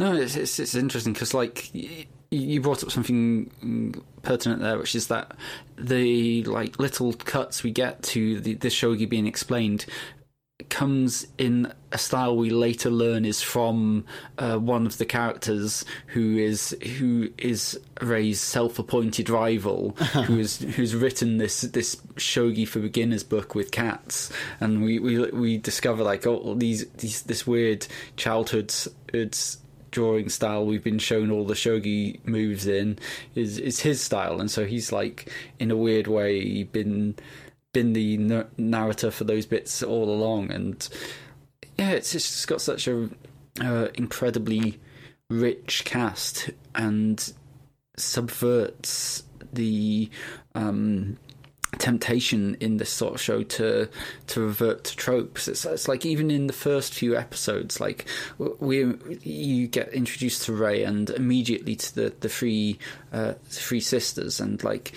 immediately you have this, they're the family he needed, and this feeling that they are dealing with their own grief and death over their parents in a way which is portrayed as, this is so much more healthy than Rei's bottled up grief and rage over his death of his parents, and then his dysfunctional life with his adopted family. But then out of almost nowhere, the show has the courage to let one of those sisters wander off away from the rest, and to let the camera and Rei follow her and find out, like, no, she's not coping. She's still crying herself. Crying herself to sleep. I don't know how to put it. Like, she just has this moment where she under this like Picasso sky, she's there like just screaming at the world for taking her mother away, and just utterly unable to be rational about it or to accept it, that it's just unfair, and you can't take it, and she needs to have that release, and that she knows that she's at the age where she knows she can't have that release around the people who are most important to her because she'll harm them. And like, to have that contrast as when you've just been shown these people as like almost a salve to Rei's wounds is just like incredibly powerful. Yeah.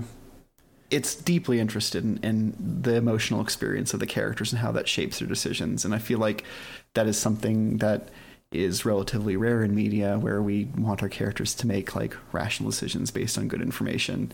And instead we have these characters that are afraid or they're suffering or what have you. And that's why they do what they do. Mm-hmm. While at the same time being a show that's ultimately about like making connections and making friends and the slow path that it is out of mental illness, depression, loneliness, these sort of things.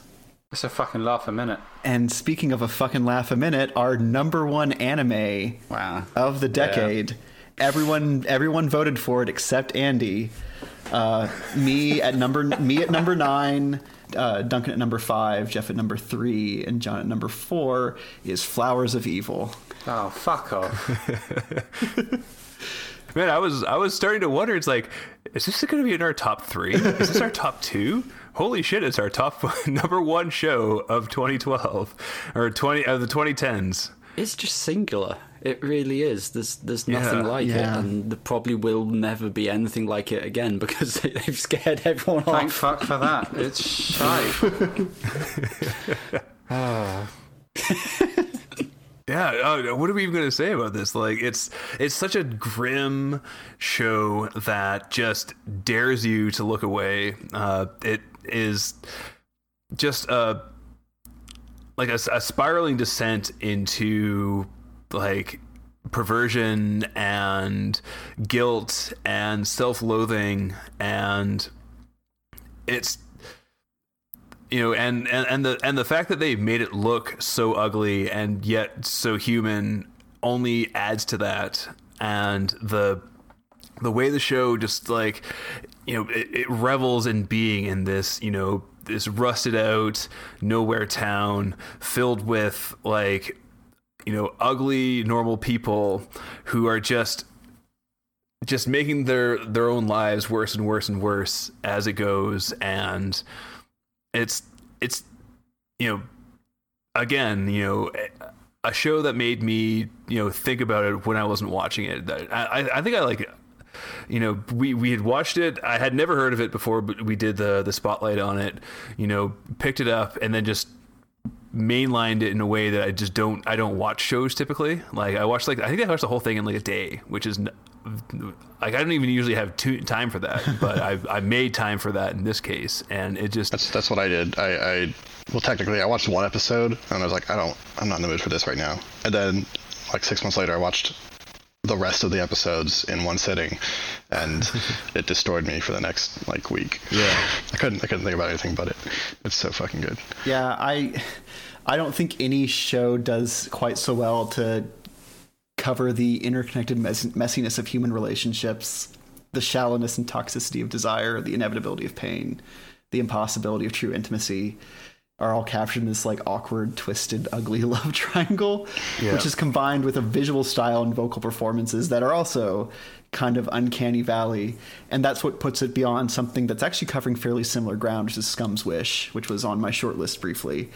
Generally speaking, in this list, I picked anime series and movies that I'd want to rewatch because longevity is an important factor for me, especially in a culture where like the new hotness, like, all we'll hear about this season is Isoken, and then next season it'll be, I don't know, whatever. I guess Eurocamp's also this season, so yeah, whatever. It's garbage this season.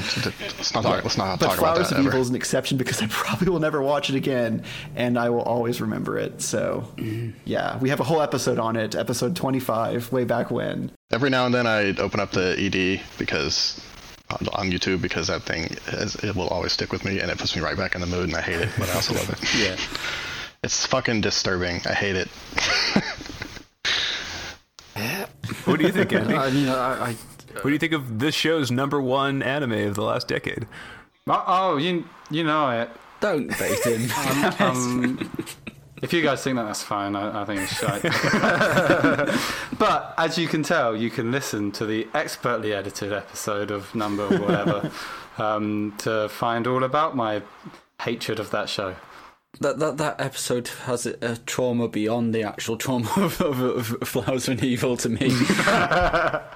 Right. Yeah. Which was that we had 2 recordings and then Duncan magically put them together to make it seamlessly feel like there was one. It was very well edited. Pay no attention to the man behind the curtain. No, there are definitely scenes, and I don't know.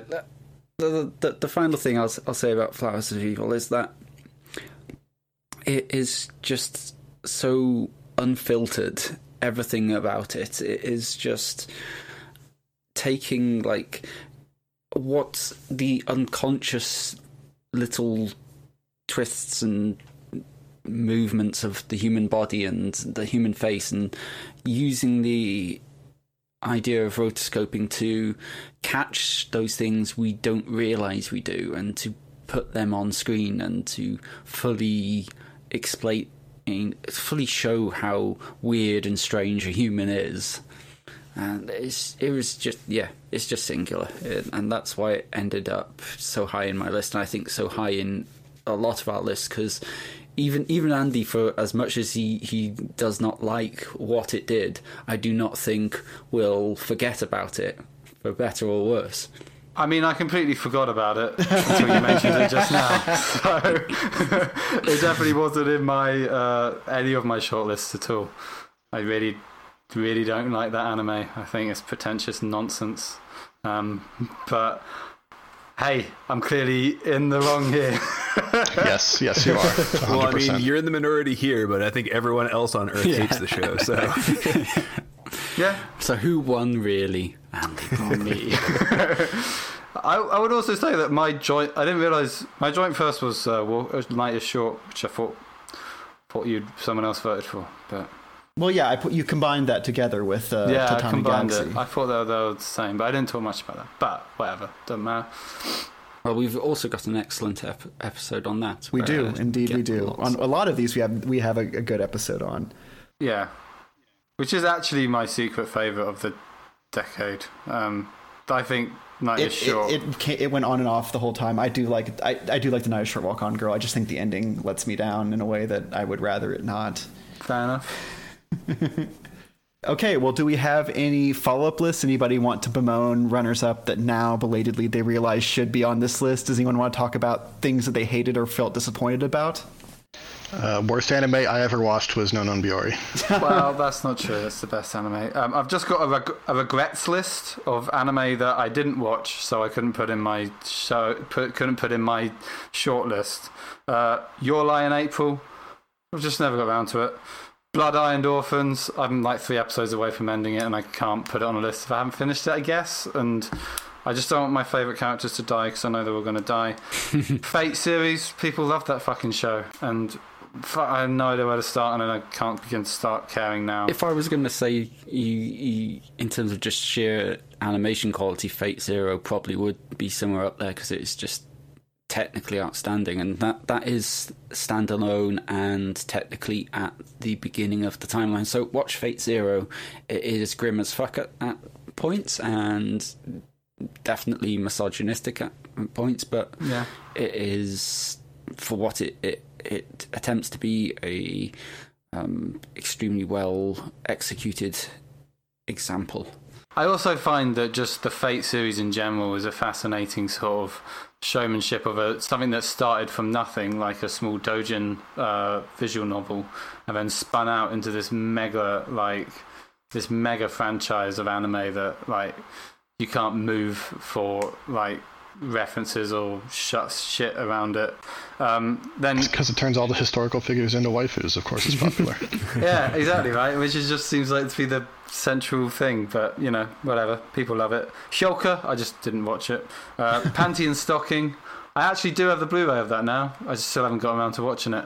I don't know why I haven't done it, apart from laziness. And then SSS Gridman, oh yeah, which everyone seemed to fucking bum at the time. I thought that might be on John's list, but nope, I didn't put any Trigger stuff on my list. Trigger did not save anime this decade. If I would have put one on there, it would have been Kisniver, and you know that. Yeah, it's true. But I felt that SS Gridman people really loved, and it's very good. We actually tried watching a few of it the other day, and yeah, it's fine. The other ones are, of course, Eccentric Family and Gatchaman Crowds, which I didn't get around to. That's a good one. That was definitely on my short list. there's like three which were were at the very edge of making it in for me. One of them was something I know and I think Andy likes as well, which is Katanagatari, which is another That's a good one. Nishon Ishii scripted show with a completely different art style to what you would see in Monogatari, and is nothing to do with that, despite the Gatari-ness of it. But it is just a incredibly vivid animation style, and just like a short form take on the shonen formula. So it's like, I think 13 episodes. Well, actually, I say short form. It's 13 episodes, but is it 45 minutes long? Each one is an hour long. Yeah. And it's once again a very singular thing. And what else was there? There was as well. I mean, I agree. That was I loved Katanagatari, and I thought it, like, I haven't watched the Monogatari season, which is series, which is why I couldn't put any of that on my list. But like the Katanagatari is really exceptional. Yeah, I also had Dragon Maid, which was my comedy choice. It made me laugh consistently, and it is still one of my most gifable shows. Like, there's just so many good little visual gags there, despite the existence of a certain Aztec goddess who does almost spoil it. And the last thing, which is I think one me and John both loved, was Death Parade, which was just. I couldn't get on board with Death Parade. I just thought it lost it at the end. I just thought that. Oh, what? No. It just it's like it was trying to do some other. This is not surprising to me. Andy doesn't like things that do things. No. I like things. I like things that do things for a decent reason. But there was so much of that anime that felt like they had a short, which they did, which was very good, and then they tried to spin it out to a series, and there was this whole like other god shit that went nowhere. And I just thought that this was, I don't think you finished the show. I fucking did finish the show. There was the bit. You can't say it went nowhere if you finished the show. Well, yeah, because it didn't. Like there was the Deus Ex Machina god shit that was sort of trying to build to something, but it sort of overridingly just did nothing. I just found it a bit of a letdown. In that show, the gods were the rules rather than the protagonists, and that I think is maybe the thing. You if you were expecting progress in that show's lore, there wasn't. If you were expecting progress in that show's protagonists, there very much was. But yeah, that was an exceptionally beautiful show, and I think it just, like, the ice skating scene at the end is just sticks in my mind as like one of the like most beautiful and like heartbreaking, because you know where it's about to lead to moments. It's the best OP of the decade. It's another excellent one. Yeah. It's alright. It's not the best. What is the best OP then, Andy? Good point. That's a topic for yes, another. That sounds like a completely different episode. One that is not 3 hours long. Yeah. So, remember, rate, review, and subscribe to us on iTunes. Find us on Twitter at KeyframesPod. Find us on Facebook, search for Keyframes Podcast. Email us questions, keyframespodcast@gmail.com. And, of course, tell a friend that Flowers of Evil is the best anime of the decade. Then watch as they laugh in your face because you're wrong. Say goodbye to Andy, everybody. Bye. Bye, me.